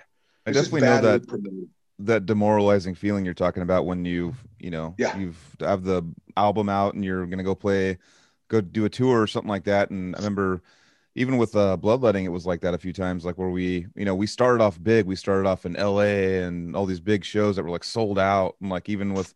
I remember we played a show in LA that had Emperor down the street and we still sold out. So it was like, we're like, damn, this is going to be insane. Like we're like all looking forward to it. Then we hit like the middle of the country and it's like, all right, 10 people. Or was it that we crossed with Origin and there's like 6 people there? Yeah. And like St. Louis or something. We played with, it was like a one-off where Origin was coming through. They headlined our package and yeah, it was a killer fucking lineup, dude. To be like fair, that 7 night, people. Wasn't there like a tornado or something that night? Oh yeah, I think there was like some tornado. I think Central Illinois Metal Fest was also happening like very close. So like everybody was already over there. It was kind of like our tour definitely shouldn't have gotten that close to that fest. All the props to Joe and stuff with Gathering of the Sick, but there's we went out to do this little mini tour to end up at this festival in New Mexico called Gathering of the Sick that my buddy puts on. And we were just like thinking like, dude, it's going to be like humongous. Like it's going to be like so many people. I remember there was like 40 people, maybe 30 people, like this big festival that we're going to go play this. It's like we had more people at the shows before, like it was, I know that feeling though that you're talking about though. It's, you start reflecting and going like, damn, why am I even doing this? Like, there's not even anyone like that many people showing up. But, there was cool things with Decrepit when I was in Decrepit that we would play Oklahoma and there'd be 10 people, play at the same place again. There'd be 20. And then one time we showed up there and there was 300, So it was like, that was like probably one of the more accomplishing things from going from the demoralizing no people at the show and then actually seeing it work, like hitting the tour circuit and actually seeing people, the word get spread. And then that was like kind of saving grace with the demoralizing like small shows, it was actually seeing the work that you put in and seeing it actually pay off, at places that you've never, middle of the country, places you would never go to on your own, but people are building a fan base there was something awesome. That actually helps pick me up a little bit. Oh yeah, for sure. I think about it sometimes, and it technically shouldn't really matter. It's like you're on tour, you're supposed to like play shows, and you shouldn't really care. I mean, you know what I mean? It's like you shouldn't. It shouldn't bother you if there's like 10 people or 500, whatever.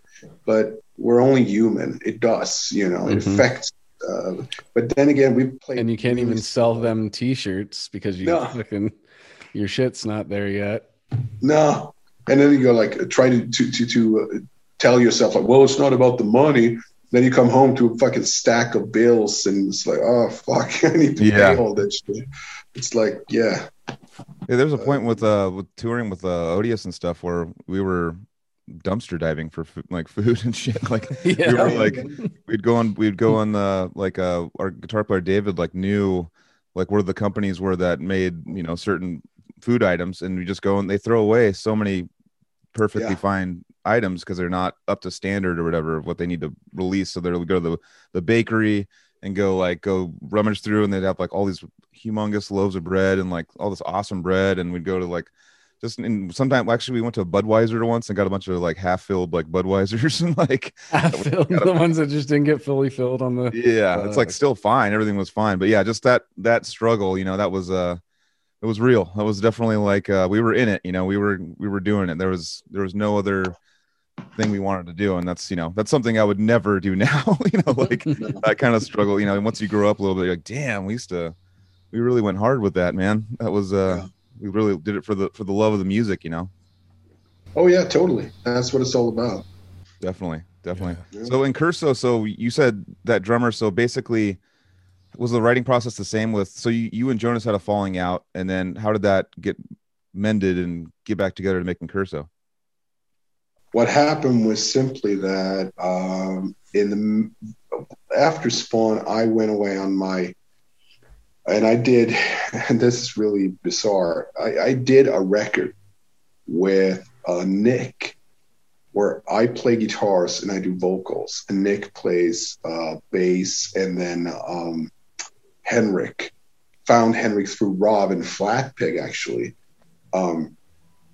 He plays the drum. He had been in a bunch of bands, and he played the drums. And then we found Jerm Martin, who had played on the last Visceral Bleeding album. So he came in, did the solos and stuff.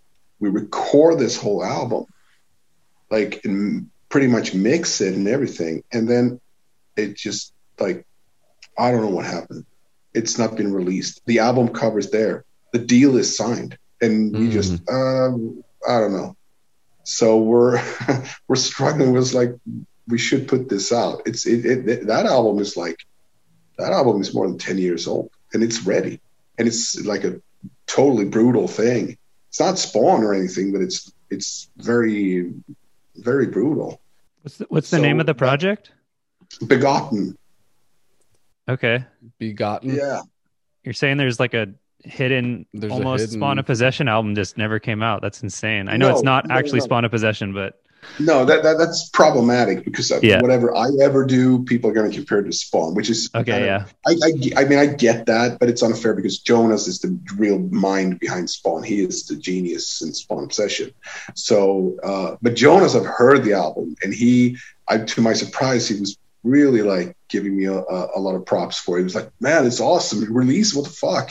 It's great, you know. It's very brutal. It's just like a lot of blast beats, and it's very lively recorded, one take kind of thing to get a certain like old school Imperial Doom kind of vibe, hard hitting, fucking it's a brutal album, and I'd love to record it, and Rob's gonna mix it. It's just a matter of time to sit down and do it, but hopefully we actually signed with Willow Tip, I think they're called.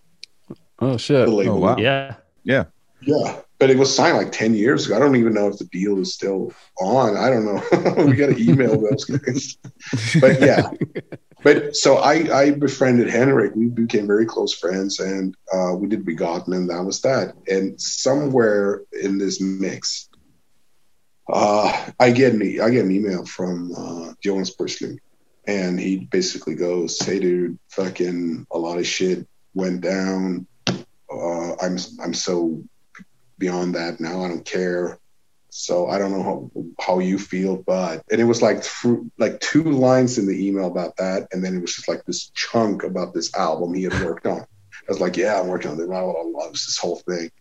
So I was so super happy that he wrote me, because I didn't like that. I mean, we known each other since we were teenagers. It's kind of shitty when that happens. And he was the bigger guy, so he was like, "Yeah, what's up?" So I said, "Yeah, send me some stuff. I want to hear it," because I knew he records and stuff. And he sent me a bunch of stuff, and I was like, "Fucking hell, we got to do this, man." Yeah. So that's basically how it happened. And then he had another drummer at the time, and I said, "Cool," because Jonas had gone with Spawn to Australia and played shows, and had a completely different lineup. Because when we split up, Nick and Jonas Karlsson, they left. They were like done. They were like, "Oh, we're done." So they're out of the picture. So he got a bunch of other. Erlen, I think, played bass, who played on Incursion. He was on that tour, I think. And then there was another guy, Richard, who played at the time. I think he was in a band called Shining, like Swedish black metal. Oh yeah. Mm-hmm. So they went to Australia and they did a bunch of things, and then he said, "I got the lineup complete. I want you to do the vocals," and that was that. So that's when Chalky was doing those vocal demos for a while. Well, I didn't hear that. What? Oh, Matthew Chalk, the ex-Psychroptic singer, was singing with Spawn of Possession during that era. Yeah. Yeah. And then I don't know what happened there. All I know was that Jonas wrote me and asked if I wanted to do the vocals. That was basically, I felt I'm not touching whatever is going on. I wouldn't want to step on anybody's toes or anything like that. But as far as I know, that stuff was sorted out. Jonas was like, no, I want you to do the vocals. That's it. Whatever happened, why he didn't go on and do the record, I don't know. Mm-hmm. I never got into that stuff. So, yeah. So, and I was like, cool, let's do it. And Incurso is as popular as the other two Spawn of Possession albums. I hang out with a lot of musicians who hold that in the same exact regard. And so it's cool that you were a part of that album too. And that one is a shredder for sure. And Christian Wesner on guitar is an incredible part of it. And it's definitely got a different sound, but it's still got that core Spawn of Possession vibe to it. Yeah, and like I said, like all the Spawn of Possession albums are written differently. So like Cabinet was more like getting together and like most people do. And the second one was way more theoretical, and it was more like on the computer and blah, blah, blah. And Incurso was Jonas with his guitar. That was Incurso. Like he wrote that fucking album from start to finish with some help from Erlen, he told me. And then he sent me, this is kind of funny because we had it's a good thing when we patched it up and we started talking again, it was like no time had gone by. You know what I mean? It was like we know each other so well. So he's like started talking immediately. And he said, yeah, I want your input on stuff. And he sent me basically the whole Incurso album. It's like, let me know about changes and stuff. I was like, what the fuck? This is an hour of the most extreme shit I've ever heard. And you want me to go, like, I can't do that. I had some suggestions for the first song, the Where Angels Go, like, what if we do a little different opening or something? And then I was like, you know what? It's perfect. Let's just leave it alone. It's great. Sick. And so that was, and then I think when the whole album was going to be sort of be before studio, Richard had said to Jonas, like, I want to practice this. I want to play with you and like work on it. And Jonas had I think he had 2 kids at the time and at least one. And he was like, you have to work this out and then come to the studio and play it. And I don't know how far they got in those conversations, but he asked me one time on the phone, like, do you know anyone? I was like, yeah, I know Henrik. He could definitely pull this off. And it's like, well, then ask him like if he can do it. So, and I think it was harmonious when he talked to the other drummer. I think that was okay. You know, he explained like, no, it's not going to work out. And so that was basically it. So Henrik got the gig. And also, I don't know if you know this, but all the drums that I recorded for Spawn, I've never had like a guitar player with me. I've never had like a temp track with guitars. I've always recorded the drums silently. Wow. So I just had the click track in my headphones. I never use. No. Wow. It's I realized it's a stress factor. For me it is. The only thing you could argue, like the way I see it, is that like, well, I need it for the feeling. And I get that. I mean, I totally get that. You know what? I know these songs so well because that's my job as a drummer. I got to, especially when you play this kind of stuff, you need to know every little fucking thing. You know, you got to know exactly where you are. So when both Cabinet, I was alone in the studio with the producer, and on Noctambulance, same thing. And on Incurso, I encouraged Henrik to do the same. So he did. So it was Henrik and myself and the producer. There was no like temp tracks or anything. It was the MIDI file. That's a rare thing, dude. I've never actually heard that either. this. Yeah. It's so cool. In death metal. No, but think about it. It's also like when we did the demos, I remember everybody was sitting and yawning when I was doing the drums. Everybody's just bored. It was just like, and I was like, you don't need to be here. You know what I mean? It's like, you can go do your thing. It's okay. I got this. Now, of course, if it depends on the dynamics of a band, obviously. I mean, if a guitar player has a lot of input on the drummer, the guitar player would want to be there to sort of, but as much as I trust Jonas with the guitars, he always trusted me with the drums. He knew, like, Dennis will deliver the drums. I know it will be just the way. So are you hearing the guitars in your head while you're playing, or are you literally just going by feel? No, I hear the riffs. I don't count. Yeah. I have all the songs. And the problem with that is that I hum. So he would scream at me, "Stop fucking humming. Your voice is going on the track." That's funny. And there's actually, my voice is actually on several songs, but he sort of fucked that up. He took it out in the mix. I'd love to hear that, dude. Like an isolated track, dude. Incredibly embarrassing. Because I mix melodies and vocals, and I mix all the stuff that sort of sticks out. So it would be like like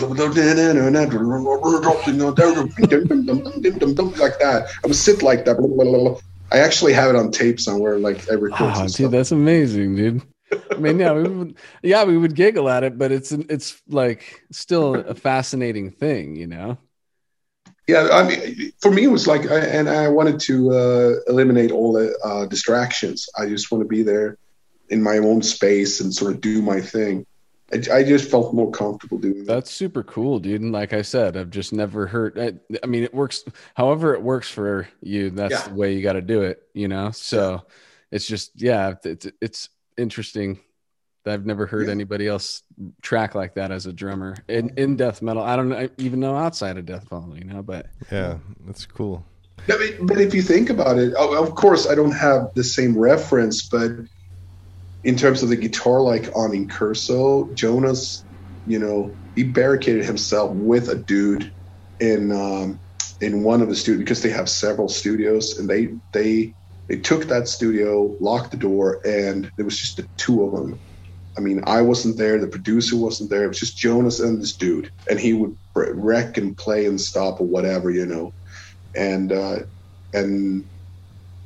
I never thought about it. I was like, yeah, that's the way you should do it. And I wouldn't want to be there because it's such a, you know, it's a hard process. And I know for Incurso, man, Jonas, I mean, Jonas recorded, I'm pretty sure, all the guitars on Noctambulant.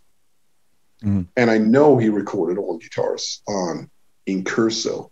That's a lot of guitars. Yeah. That's a lot of harmonies to learn. And sometimes he wouldn't even know where he was in a song. He told me it was all a blur, and he was looking at the tabs and the note sheets and, oh man, what am I doing here? Like, it's really hard, you know? He would, I think he said they slept 5 hours and then they recorded nonstop. And they had like a 50-minute break for lunch, and then they just recorded to get it done in time. And talking trivia, when I did the Begotten band, I needed an amp. So I called my buddy Rob again. And his friend had gotten the Triaxis that we used on Cabinet. So I bought that. So I had that. So when we did Incurso, we used the original Triaxis that was on Cabinet. Do you still have that? No, I had to sell it. I was gonna buy it off you. It'd just be a little memorabilia. Yeah, it still sounded killer, man. It worked. But Incurso, like the drums and all that stuff, that was brutal. That was a brutal. I was like, Henrik was in pain on that one. Because another thing, all of us, I think, and when I say all of us, because Erlen was in Norway and Chris was in Germany. So those guys were doing their thing, and we trusted them like blindly. It was like they're gonna nail it. There's like no discussion. So it was me and Jonas and Henrik over here, and what we didn't take under consideration was that we had an hour of music. And we had done 2 albums that were around 35, 40 minutes, 40-something minutes. Now, if you add 15, 20 minutes to a record, it sounds like nothing. Like, well, what are you talking about? It's nothing. It's nothing.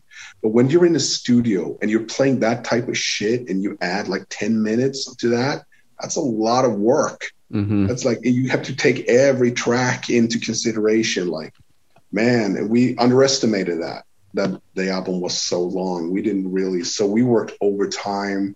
Like with the drums, we would start at 8 o'clock in the morning, play to 6, take a 3-hour break, come back and play to like 2 or 3 in the morning. And Henrik would be like all swollen. His ears were like cauliflower, like wrestler's ears, because he had the cans on. It was brutal. Everybody was just in pain on that one. And of course, I can't shut my big fat fucking mouth. So I would constantly throw shit at Henrik, like, hey, what about doing this? What about doing that? Throwing stuff. Well, what if you accentuate that splash, blah, blah. And he was like, okay. And the producer was like, okay, well, hold on. Okay, do it. It was like that. It was really, really intense, but it was kind of fun too. Definitely. Did you guys tour in Curso? We did that tour with Obscura. Oh, that's right. Okay. Yeah, we did Obscura, Exvius, and Gorod. Mm-hmm. And that was really that was just a really nice trip. Everything was set up beautifully. We had a great tour manager, this guy Martin, who he was awesome. Everything was just like set up beautifully.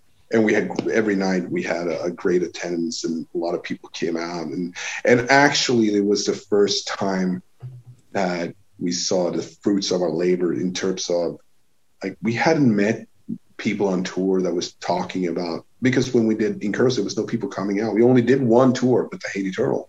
So when we did this, people would come up, and it was the first time when we played. I remember we played in London, and I was standing there with Mike. I came out with the microphone, and we started with Swarm of the Formless, and I looked out on the crowd, and I fucking see 3 dudes crying.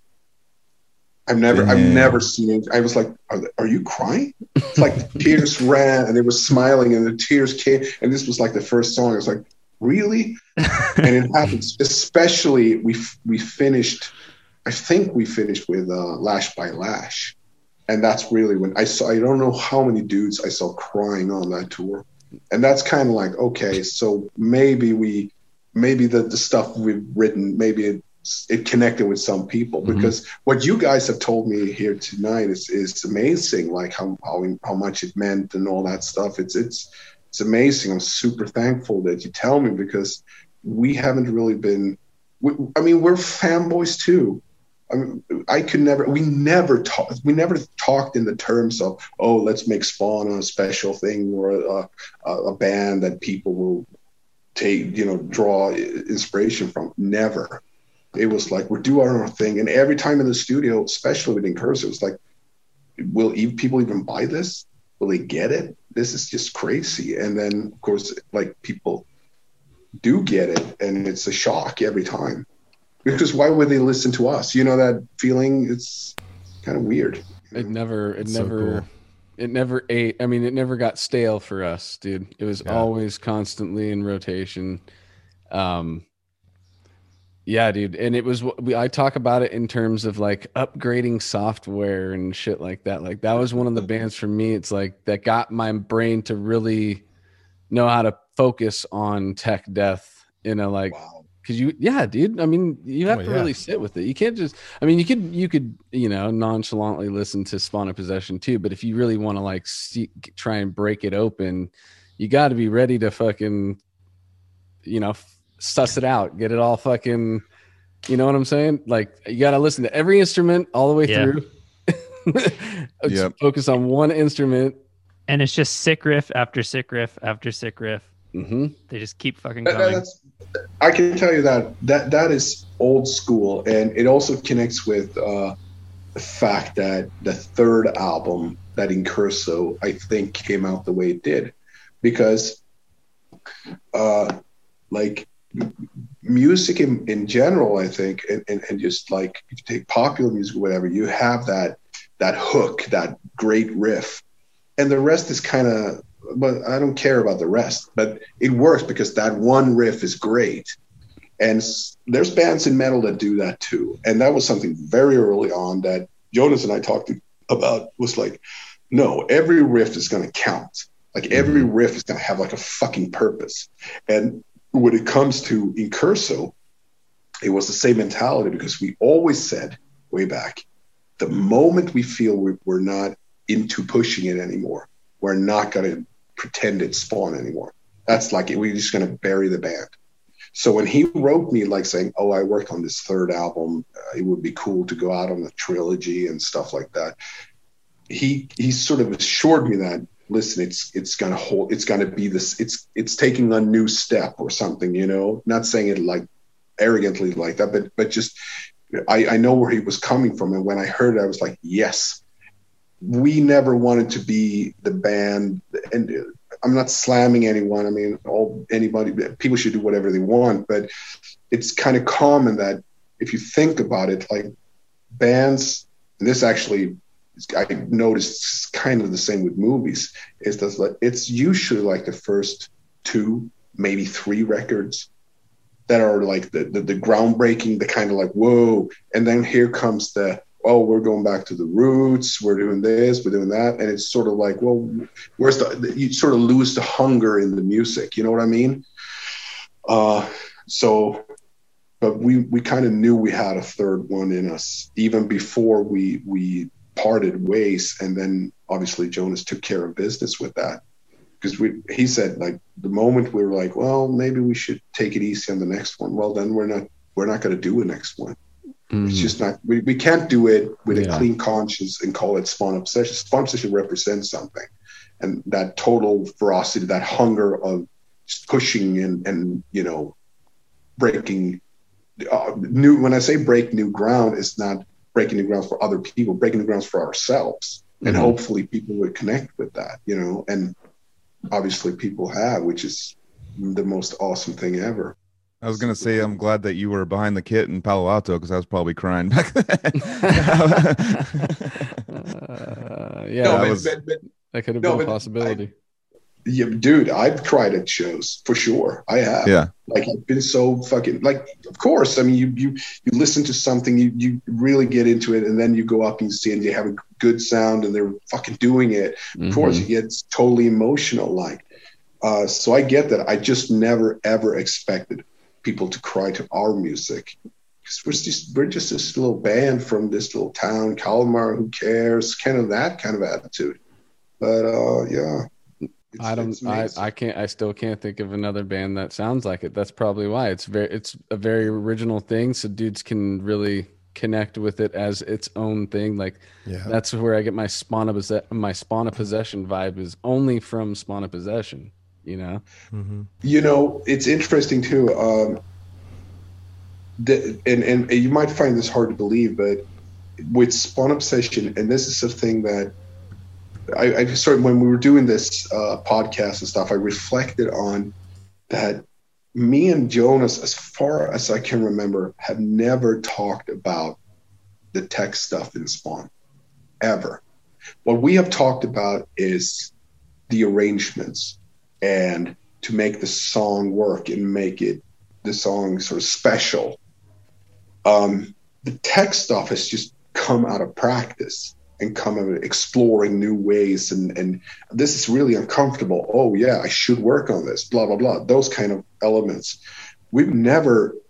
It's always been about writing great songs. And sometimes I'll get something sent my way and it's like, hey, check this band out, it's amazing. And they're like beyond me. They're so fucking crazy technical. It's ridiculous, but there's no song there. There's no substance to it. It's like, it's okay, it works for you guys, but I can't get into it. I don't know what it is. And you know, that's a subjective feeling, obviously, but I'm glad we had that mindset from the very start of Cabinet. We knew, like, song comes first. It really does. And how we put things together and how we tweak it, and the beginning and the end connects, even if it's totally different riffs. There's something there that binds it and all that stuff. And maybe that's one of the keys to Spawn Obsession, like why it is what it is. I don't know. It's hard Yeah, to you know. you weren't doing it to be technical. You were just putting together songs, and that's how Never. they came out. Yeah. Dude, never. And I've had this discussion. People, oh, you showing off. I mean, I heard it all, like totally. But in reality, it's no. And Jonas and Jonas, those guys, they were. Here you have two guys unemployed, living at their parents' house, fucking with their guitars like that all day long. Because and why do you do that? Because it's fun. It's not because, hey, I'm going to go out and show fucking. No, it's because it's fun to play stuff like that. It's fun, especially in a band. It's like the most fucking. It's the greatest feeling when you play something really tech and you lock it in, and it's like you end and you look at each other and you start laughing. It's like, whoa, we nailed it. This is amazing. You guys know what I mean? It's amazing. Definitely. Yeah, We've mentioned it on the podcast. It's a different Yeah. thing. The energy in the room becomes like one. You know, it's not, and everybody knows they caught the wave, and we're all riding it together, dude. That's the fucking what you're especially if you had a bunch of tries. It's like, oh man, I'm not nailing that, and blah blah blah blah blah. Yeah. And then it's something when I see, I go online, I watch like guys like Mike Stern band with fucking Dave Weckl and these cats, and they're just going off like totally in the groove, and I don't get half of what they're doing. It's like so overly tech, it's ridiculous. Like what's going on? What are they doing? But still, I can totally appreciate the feeling that they're trying to achieve with that stuff, not overshadowing the music, because again, the music is number one. It has to be a certain way. It just has to be the right stuff. But once you figure out your own formula, fucking go nuts with it. That's the fun of it, man. Yeah. It really is. And if you're not in that stuff, and I think some people, I've actually met a lot of people that they only see Spawn for the technical side, and it's just like, oh, you guys are tech, and it's okay, man. If that's what works for you, cool. But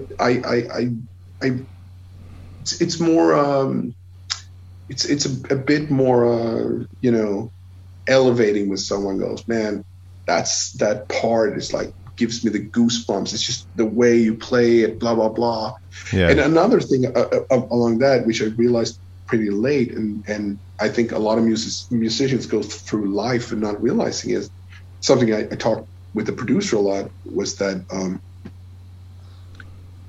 when I listen to like guitar players or drummers or bass players or whatever, I've come to realize that they're playing, but man, if you have your own character, if you have your own sound going, I mean, when people say like there's only one Dimebag Darrell, that dude, there was only one Vinnie Paul. There's only that guy. You know what I mean? Yeah. It's like you can almost say it's like, oh, that's him. That's Hetfield playing guitar. You kind of know it's him because he has that character, that thing, whether you like it or not. But I still fucking respect that. Like Dave Lombardo gets on the drums. I fucking know it's Dave Lombardo. Whether I like him or not, I totally respect that whole thing. And I'm not applying that knowledge to Spawn of Possession. I'm just saying that having character in music and the playing and the lyrics and the whole thing, that's really what counts in the end. It really is. Yeah.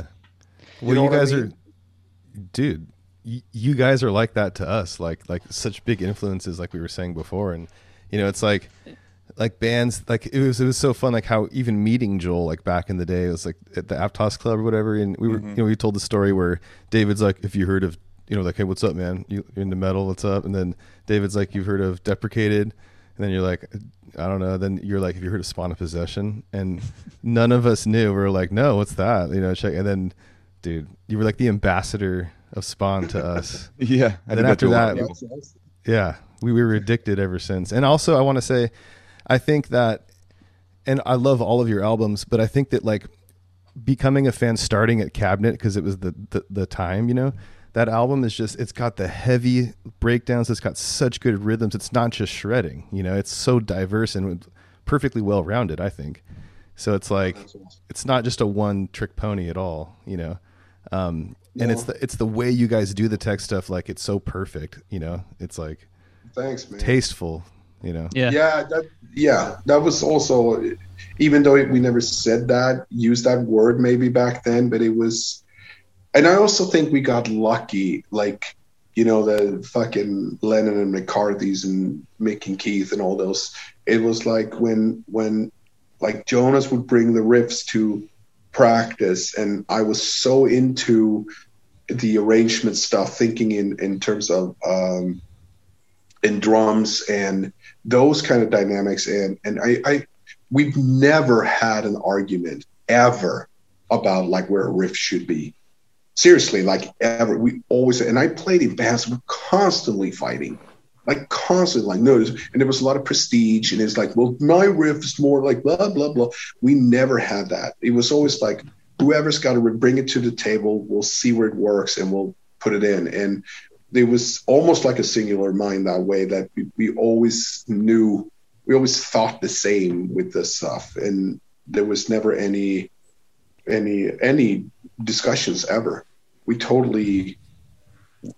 were always open to each other's ideas, and when it worked, we both was like nodding, like, yep, that's it. It's like done. We totally knew, and that's sort of a you know, happy coincidence that things worked out. And I think that maybe helped make Spawn become what it became. You know.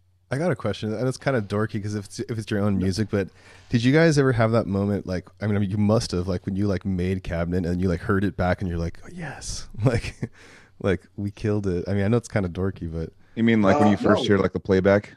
yeah, and you're just like, or were you like constantly critical, or what? Did you ever get satisfied? I'll tell you where my moment was. That we had recorded the entire thing, and the guy said he was going to mix it, and he said, listen, I'm going to need 3 days to pre-mix this.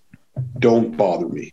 I'm going to set a bunch of levels. I'm going to tweak. I'm going to put in, you know, compressions, blah, blah, blah. So he said, I think it was 3 days, at least 2. And he said, so go away, play Xbox. And that's what we did. And I think Jonas sat next to him through the whole thing, I'm pretty sure. But I went away. I was so fried anyway. And then they woke me up in the morning, 10 o'clock. It's like, what's up? Like, and I just remember Nick saying, hey, you got to come down and listen to this. I was like, well, what's up? No. Come on. Shut the fuck up. Get dressed. Come on. Get listen. Because we slept on a loft. And I go down and I get like, sit down. They had all heard it. And I sat down in the center of the studio with the great big fucking super expensive, you know, speakers and all that stuff. And they played, he had started mixing a song, Hidden in Flesh. That's my favorite on that album. Yeah, and he cranked it in those fucking what's it called, Genelic or something, like really high end speakers, and it's like dum dum ba da dum dum da da. And I just remember I got like just chills all over my body. That was my moment. I was like, whoa. And I was like, I tried not to pay attention to the drums, just to listen to the overall thing. And it was fucking heavy. And I was like, man, we have a record here, man. This is cool. And I think that, and he used that song as sort of the blueprint for the rest of the songs. I think that if you would ask the producer, he would say that song is the one that's best mixed, because that was the one he spent most time on.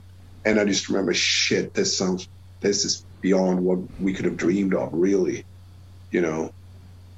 And it's interesting. I mean, awesome. we brought a whole bag of CDs to the studio because, like I said, he was into metal and some thrash, a death metal band here, there, but nothing big. So he was like, bring down CDs. We brought all kinds of stuff, like Every More Sound, fucking, you know, the New York bands, Canada, you know, the LA scene, like all we could find, like, bring all that stuff down. And he would listen to it and go, okay, interesting. Well, that snare, that. And then he made something that didn't sound like any of it.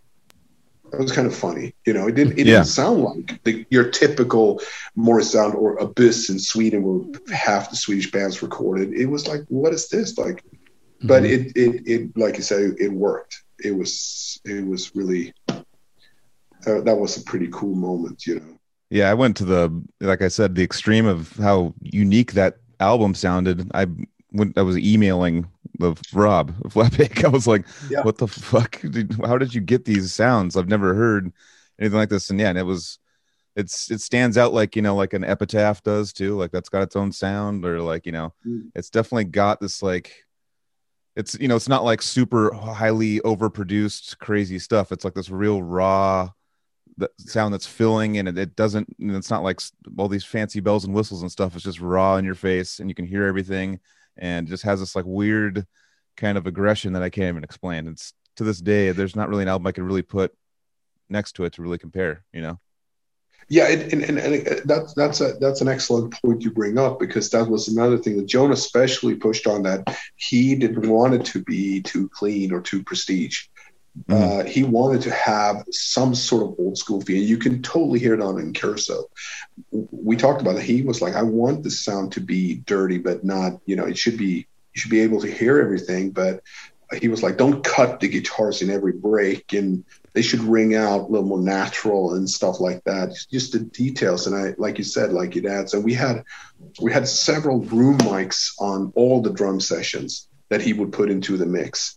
So you get sort of a slam going. It sounds more live and more natural, and not so overly produced, So yeah, you make a very good point. And still to this day, I love hearing the human aspects of all albums that I listen to, and it's like human, but it's fucking like perfect sounding to me, dude. It's like cool. It really is. It's like right in the pocket, dude. Yeah. Everything that I'm looking for is that record, dude. Yeah. Okay. Good. Fuck.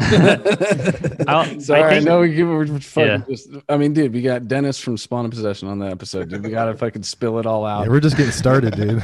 We haven't started crying yet. We're gonna start crying on the podcast. Yeah. No, I hope you get Jonas on. I am friends with him on Facebook, but I've never actually interacted with him. I had the idea to ask him or anything, but he probably, I don't know if he. I for some reason thought that he like didn't speak English very well or something. I thought he was mainly Swedish or something. Is what I kind of got. I didn't know if that's true or not, but maybe all of his posts are just full Swedish stuff. I'm just like, okay, well, I don't know if he really speaks English that well. I didn't know. No, I think he can carry himself, but he always left this stuff to me. He's not a shy person, but he's not into. Well, the way you've spoken about him during this episode makes me want to talk to him for sure. Yeah. Maybe we can set up. I'm seriously. I'm gonna talk to him, and maybe we could do it together, like him and me. Yeah, that'd be cool. Yeah. I mean, we've done part twos already, so, and we've got some that want to be part twos as well. So it's like, you guys, we've said it. We kind of have an open door policy for every guest that's been on. Dude, cool. You can come back on whenever you want, dude. We love talking to everybody. I love to come back, man. This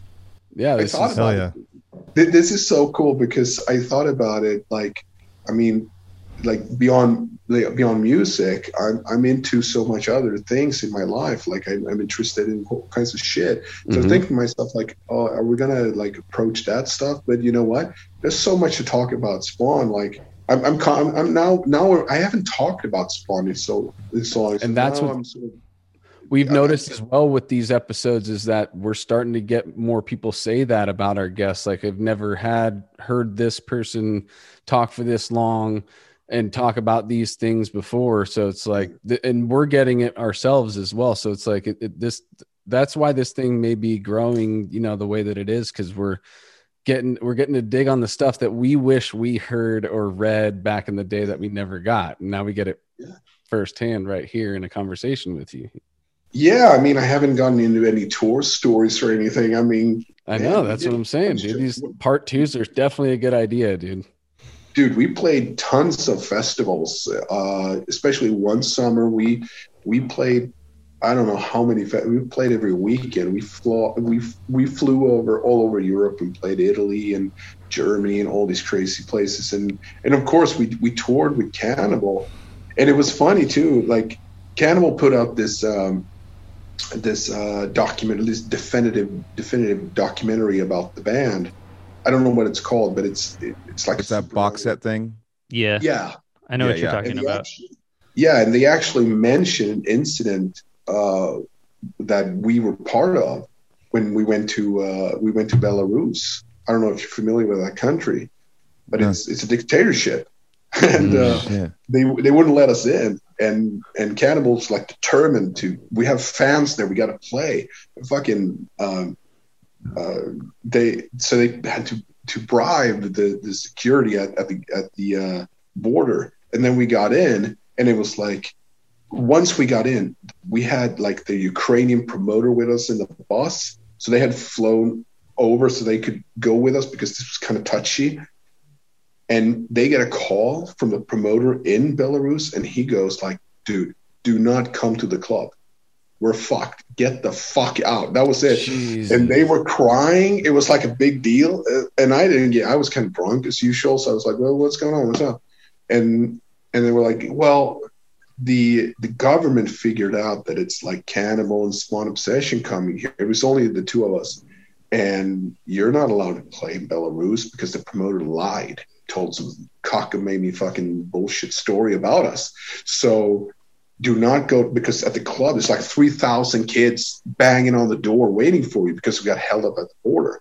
And they're sending out like military police to disperse them and fucking with water cannons and batons and all that shit. Get out. So we had to get out. And once we were going to get out, they wouldn't let us out. And then we finally get out, and the fucking, I think it was in Ukraine, they said, no, you can't come in.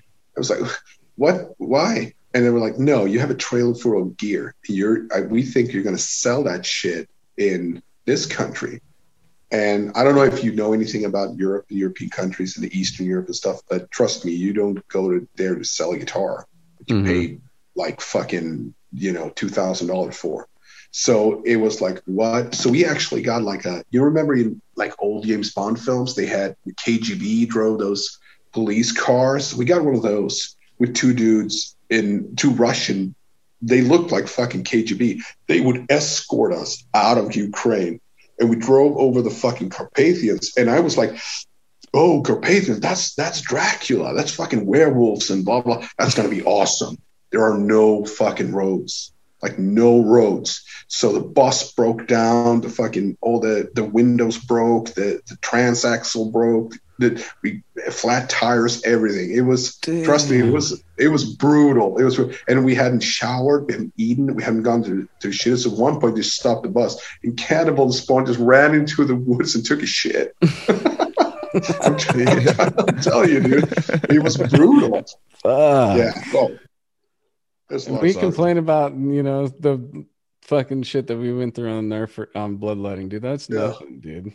None of that. No, sleeping under trees was fine, dude. They had to fucking go through all that shit that he just said, dude. I know. I'd be done, dude. I'd be like, what the fuck is going on? It was brutal. Yeah, just pretty much. I mean, nothing close to that. I mean, even with Decrepit and stuff, it would just be like maybe a breakdown or something, miss a show or. Yeah, but on I don't know if you know about that, the bloodletting tour, the incident in I think it was Houston. The bus fire? No, that wasn't. That was for Cannibal. Sorry. Yeah. No, we get to Houston. You guys want to hear this? Yeah, sure. I'm just okay, cool. Yeah, definitely. I just feel like I'm rambling on. You have No, go it's for all it. good, dude. This is what we want. So we get to Houston, right? I think it's Houston. Okay, so and we park in this sort of industrial area, and the other side of the road is a trailer park, and it's all these, white trash sort of cowboy has barbecue on the street, the whole thing, like beautiful. I've never seen this in reality, and they invite us to barbecue and all that stuff. It's great. So we're playing this little shed. It's like a little shed, and it's sort of a festival. So we're playing, and we do our set, and we go to the merch, and Mike Hamilton from Deeds was a tour manager on that tour. Fucking Mike is awesome, right? Yeah, so yeah. standing at the merch, having a beer and just having fun, and these two dudes comes in, and they're so out of place. One of them has like a pink one piece all the way up with a lot of bling and gold and big shades. He's like carrying himself with this sort of like tude, and his buddies sort of same thing. And the crowd just splits open and they go through. And I'm like, start pointing and like, look at those clowns. What the fuck? No. Those dudes are fucking, that's gang, man. Those are gang people. Like, come on. You look silly. What are you talking about? Well, Mike was, of course he was right. So they beat up the sound guy out of the blue. They jump the guy and they fucking smash him. We don't see it because it's in the other room, but all of a sudden all this commotion starts. And we're like, what's going on? Well, this and that. And so they beat this guy, like he passes out. It's brutal. And they split. And next thing you know, I mean, me coming from Sweden, like 4 or 5 cop cars comes in with these Texas cops with the flashlights and the hand on the guns, like on the ground, blah, blah, blah. And I'm like living in an episode of Cops. This is amazing. Like, what's going on? Well, come on, dude. And it's like, yeah. And Mike is like, no, don't get involved. Like, fuck it. And so they're like walking around there and like, hey, what the fuck? And it was very much like Mike said. These guys are like part of some crew. Okay, so the cops are like, yeah, whatever, it's cool now. So they leave. And it's a funny detail is when the cops arrive, I'm like, I'm gonna go into the tour bus, and there's the Gorgasm guys smoking weed, like, yeah, what's up, dude? It's like, well, we have cops around. Yeah, I'll give them a joint. It's okay. It's fuck that, you know. Those dudes were so relaxed, they didn't care. I was like, oh man. So anyway, the cops leave. And then we're standing there, and the promoter comes up to Mike and whispers something to him. And Mike goes, get your boys. We're getting the fuck out. So it turns out that these dudes were part of a local gang, and the word was out that they were going to shoot up the club. Whoa. Yeah. So, and Mike was really serious about it. And Mike is the big jokester, but he was like, I'm not joking, dude. I was laughing. And he was like, no, this is not funny. We got to go. So I think Gorgasm had to cut their set. It was like, no, not Gorgasm.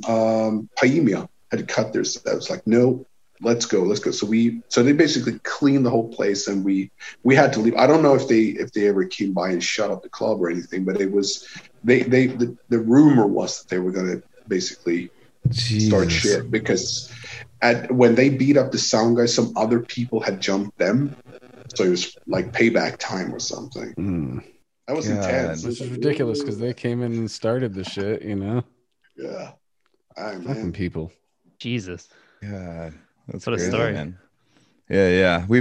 I know Whitechapel one time. There's like we played a show with Suffocation in Whitechapel, and the like hardcore, metalcore, deathcore music has like crews of people, like gangs, but they're fans of the music. They're like in the scene of the music and stuff like that, but they're like still crews or gangs, we're gonna call them.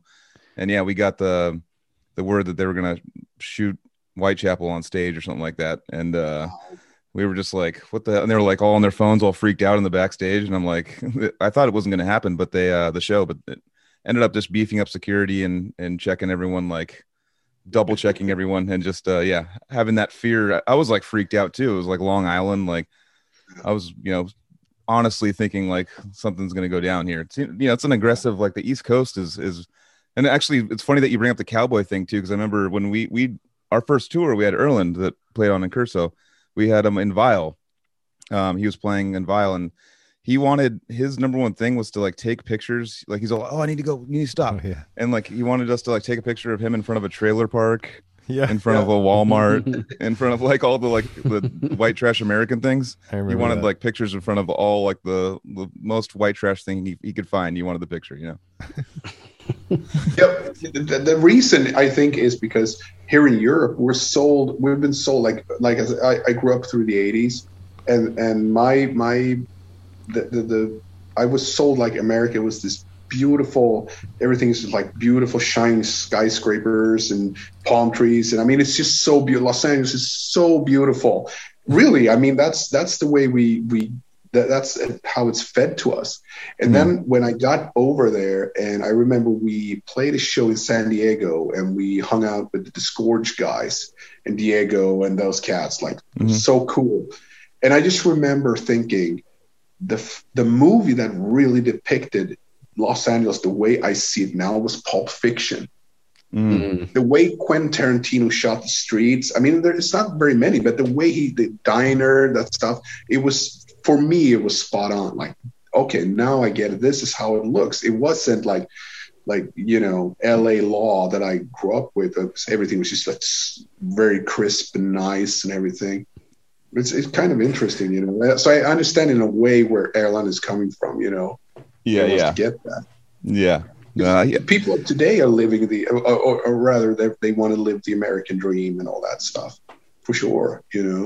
Definitely. Yeah, it's a little different than what's depicted, for sure. I think at this point, like, the Swedish stream is sounding pretty good right now. Yeah, I know. I think now we want to go over there now.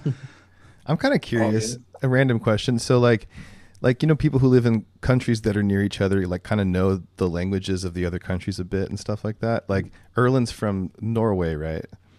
Does he speak any Swedish? Do you guys speak any Norwegian? Do you guys just talk in English? Just curious.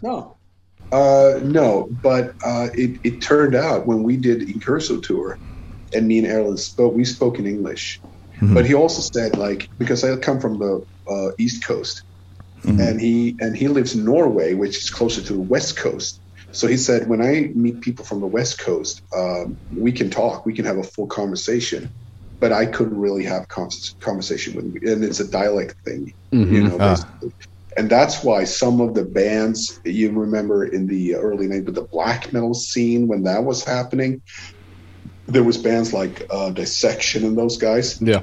They lived way up the West Coast. So they could, I guess, I don't know, but something tells me that they could sort of communicate in a different way than I would. I make it easy for myself. I have a lot of relatives. My dad is from Denmark, but like most parts of Denmark, I don't understand what they're talking about. But some people, like my cousin, he makes himself. It's another thing also, like making yourself understood. You know what I mean? He talks slowly and sort of try to be articulate, and then I sort of understand what he says. But in Scandinavia, I guess with a gun to my head, I could totally understand. But most of the time, it's pretty hard. It's like a really brutally different dialect, but it's sort of spawned from the same whatever. It's the same language and the sort of Viking whatever where it came from. So yeah, but that's interesting. Cool. I mean, you guys in America, it's English all the way, right? Yeah, I was gonna say, like, you speak English so well right now, and English is the only fucking language that I know. Oh, thank you. It's like when all these multilingual people make me feel like a piece of shit for not paying attention to Spanish in high school, dude. No, but you have to understand, like, I think most Swedes speak English pretty well. Yeah. And the reason, of course, and Europeans in general, except for the French and the Germans, because I'm not slamming them, but they have they get dubbed television. We don't. We have the subtitles. I grew up with all the fucking TV shows and all the Al Bundy and the fucking, you name it, all that stuff. Oh, that's interesting. Not to mention the movies. The movies. Yeah, I love movies. I watch it all the time, and I heard, and I got to tell you, speaking of that, this is really just beside the point, but it's really interesting. I heard this really industrial sort of he's consul. No, not a consul. He's what the fuck do you call that when you hire someone to elevate your company? Someone who's consultant. Consultant, thank you. Yeah. And he's been around and he's worked for some of the biggest major countries in the world, and he's written a book on 100 rules to become successful, whatever. And one of the things he says, he says, never, ever, ever have an argument over text message or email, ever. That's one of these rules. Always in person, over the phone or in person. But that's not the one. The one I reacted to was, he said to Swedish people, he said, do not speak English, speak American. Because when I went to school, it was English, like Oxford, sort of, the British sort of BBC sort of thing.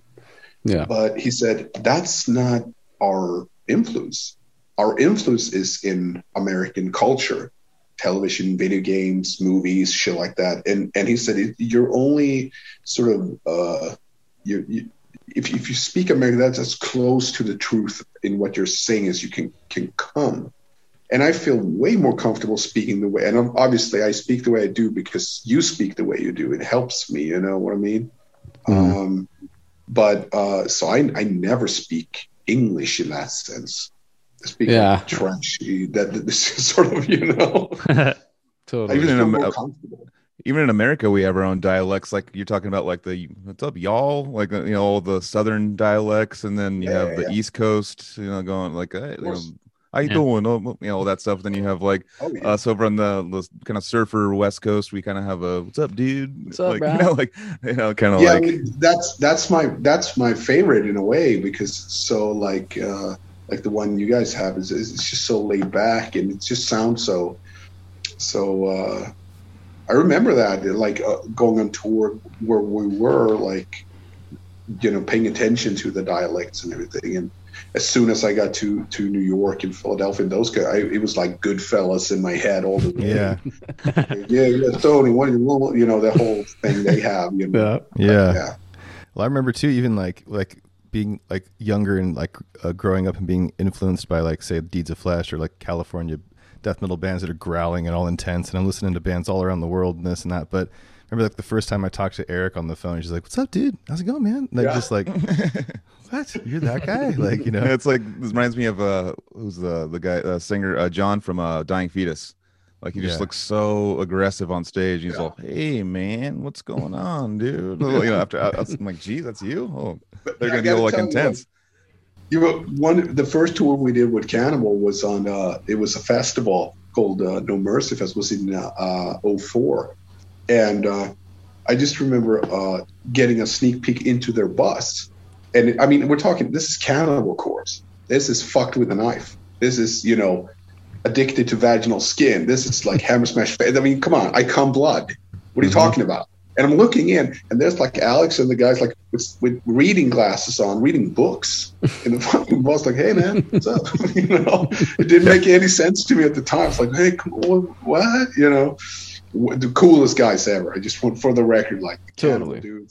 Fuck, I've gotten the privilege to hang out with those guys a few times, and they're all cool dudes. They're just, they're normal people, just like all of us, dude. Yeah. And that's another thing regarding Spawn, is that we owe them a lot, because they brought us on tour and they just took us in and was like, well, let's give these guys a break. Alex Webster sort of acknowledged us, and it was so bizarre when I spoke to Alex the first couple of times, and he was talking to me like a fan. That was the most bizarre thing ever. I mean, I remember I was like 15, having like a Butcher to Birth hat. No, I was probably 17 or something, and I had that fucking hat on, and he was just the coolest guy on the planet, just super nice. And he's definitely a big fan of the Unique Leader, like old roster, dude. Yeah, when you see him in documentaries, he's wearing a Severed Savior shirt, and it's just like, he just knows what's up with the Cali shit. Oh yeah. Dude. And obviously Swedish shit. Yeah, he's always on the lookout for new great bands, Whereas, and that's another thing. Like when we toured, it was funny because, and this happens to, I think, most bands, especially if you're like on a headline bill or something, we got home with a box full of CDs and tapes, and not tapes, maybe, but CDs, all kinds of demos and stuff, and super fun to plow through that and see what's up. And obviously someone like Alex Webbs, he takes that to a new level. He's like, well, these guys are great. I'm going to write them an email and see what's up, and I give him all the props. That's just the way to do it. I think most bands don't care. It's like you take that step up, and it's like, oh, fuck the underground. I'm making money. It's basically like him and Trevor from Black Dahlia. They both like are way into music, and they want to bring out bands that they like and get them exposure. Like they take that extra step to bring out stuff that they're interested in, and or Dan Kenny, it sounds like, from Suicide. Silence. Yeah. There's people out there that are, in some of these bigger bands. There's a few of them that are just hungry to, expose what they're listening to everyone. Yeah, and also it's cool too that they're not threatened by that whole thing. Because I remember, I think it was the first tour we did with Cannibal. I didn't know the code between bands, but they had a couple of girls that was running the merchandise, and they helped us set up the merch. It was like, yeah, we can do the merch like 10%, and we'll take care of it. And they put this really high price on our shirts. And I kind of reacted. I was like, why would you do that? And she was like, well, you can't have a lower price than the headliner because, people want to get a shirt, whatever it is and stuff. And I get that. I totally respected that. Well, 3 shows in, it was like, well, Alex and the guy said, you can lower it. It's okay because you guys need to sell more shirts. Like just a gesture like that. They had no reason to do that, but they were just way cool about it. It's like, I didn't even know about those politics before we started touring. But that was just a nice thing, It's like awesome. Definitely. That definitely helps, dude. Speaking of sure, I can give you another tour trivia, like a real, like slightly scary. And then after that, we're gonna have to cut it because I'm sorry, I forgot to mention I got a hard out in like 10 minutes, guys. Oh shit! Sounds good. Yeah. How long have we been going? Almost 3 hours, I think. Oh, we'll save that one. That's okay. I want to hear it. I'm sorry. Yeah, we still got a few more minutes, and then we'll wrap it. Okay. Please. So we're I wish I could be here all night, dude, or all day for me, all night for you. No, we're playing Milan with Cannibal Corpse on the big tour package. It was us. Let me think. It was us, Cannibal, Hypocrisy, Cataclysm, Carpathian Forest, Exhumed, and Vomitory. It was pretty solid. And so we're playing Milan, and I get out of the bus, and I'm hungover like crazy, and walking towards the club. And the first thing I see is these, sort of tents where they're selling gnobs and shirts and shit like that. And I see Spawn Obsession shirts. And I'm like, wait a minute, what are these shirts? And they're misspelled, and the logo's all messed up. And it's like, it doesn't make any sense to me. So I'm starting to get like, wait a minute, come on, this is not cool, blah, blah. And then one of the merch girls comes up to me and goes, no. Fuck that. Leave that alone. I'm like, what? No, shut up. The whole fucking place was run by the mob. It's like, yeah, it was like that thing going on. I had no idea. Another tour thing you learn when you go to Italy or Sicily or something like that. It's for real. It's just like, no, don't fuck around with this. So we play the show and everything, and we're backstage, and it's like all these bands all over the place, people all over the place, sitting there drinking beer, and all of a sudden these 2 big fucking biker dudes. I'm not going to say what club they were, but there was a very famous club, and they come in, and it goes straight up to the tour manager, and he just takes out a big fat fucking letter full of money. He goes like, here you go, and there's thank you, and then they leave. Because it's percentage of the show. And it was like, ooh. And you don't want to mess around there. You don't want to start, you don't want to pick a fight with anybody in a place like that. Oh, well, scary show like that. But as long as you follow the rules, it's all good, Yeah. Crazy, man. Yeah. You guys have seen it and lived it. Jeez. This makes me feel like after all the tours I've done, I don't have anything cool like that to add, really. That's, except for maybe almost freezing to death in the back of a truck. Yeah, and stuff like that. That too. No mobster stories. Part of death metal is that it has that attitude and touches with that side of life that I don't know how many kids grow up now ever going to have that experience, but it's there. Totally. You might miss that part if all you do is listen on your computer and are a fan from home. So that's cool to hear those kinds of stories for sure. Well, that's the real brutal part of the music is trying to tour it. Yeah. Yeah. More brutal than the songs or the content or anything. Exactly. Yeah, but I think when you have a like all you guys, it's clear. I mean, if you have a distance to it, you can sort of laugh about. Maybe it's not in the moment so funny, but then you sort of go like, we survived, you kind of can laugh about it and talk about it, if you have that sort of distance, you can go tour. It's okay. Yeah. It couldn't be worse. And I'll tell you, man, we never went to South America. We were actually, there were a few times where we got offers and stuff, but they told us, like on the Cannibal tours, like when we toured Eastern Europe, that was brutal. Like the roads were really bad, and it was just like bribes left and right, and it was crazy. But I was like, it doesn't get worse than this. And they were like, no, you haven't been to South America yet. Go down to Colombia, Bolivia, and those countries. But of course, you go there because the fans are fucking crazy. I mean, Rabid. they love it down there. You'll pull 3,000 kids or 10,000 a night. It's crazy, So that's still a dream that I hope maybe someday we can go down. Did you guys ever get offers for Indonesia? Yeah, many times. Yeah. We Yeah. never, Yeah. I don't We know should do about a To that. Violently Vomit Spawn of Possession Indonesian tour, man. Just throwing it out there. Yeah. We got one for next year, hopefully. But yeah, man. Should we wrap this up, guys? It's Yeah, so guys. fucking nice to I talk wish to you, we Dennis. could keep going. Yeah. dude, but- We'll hang Yeah. out a little bit after Anthony leaves, but Yeah. we'll stop the recording right now. Cool. Well, thanks again, Thank Dennis. you so much. Yeah. Thank you so much for having me on. This is amazing.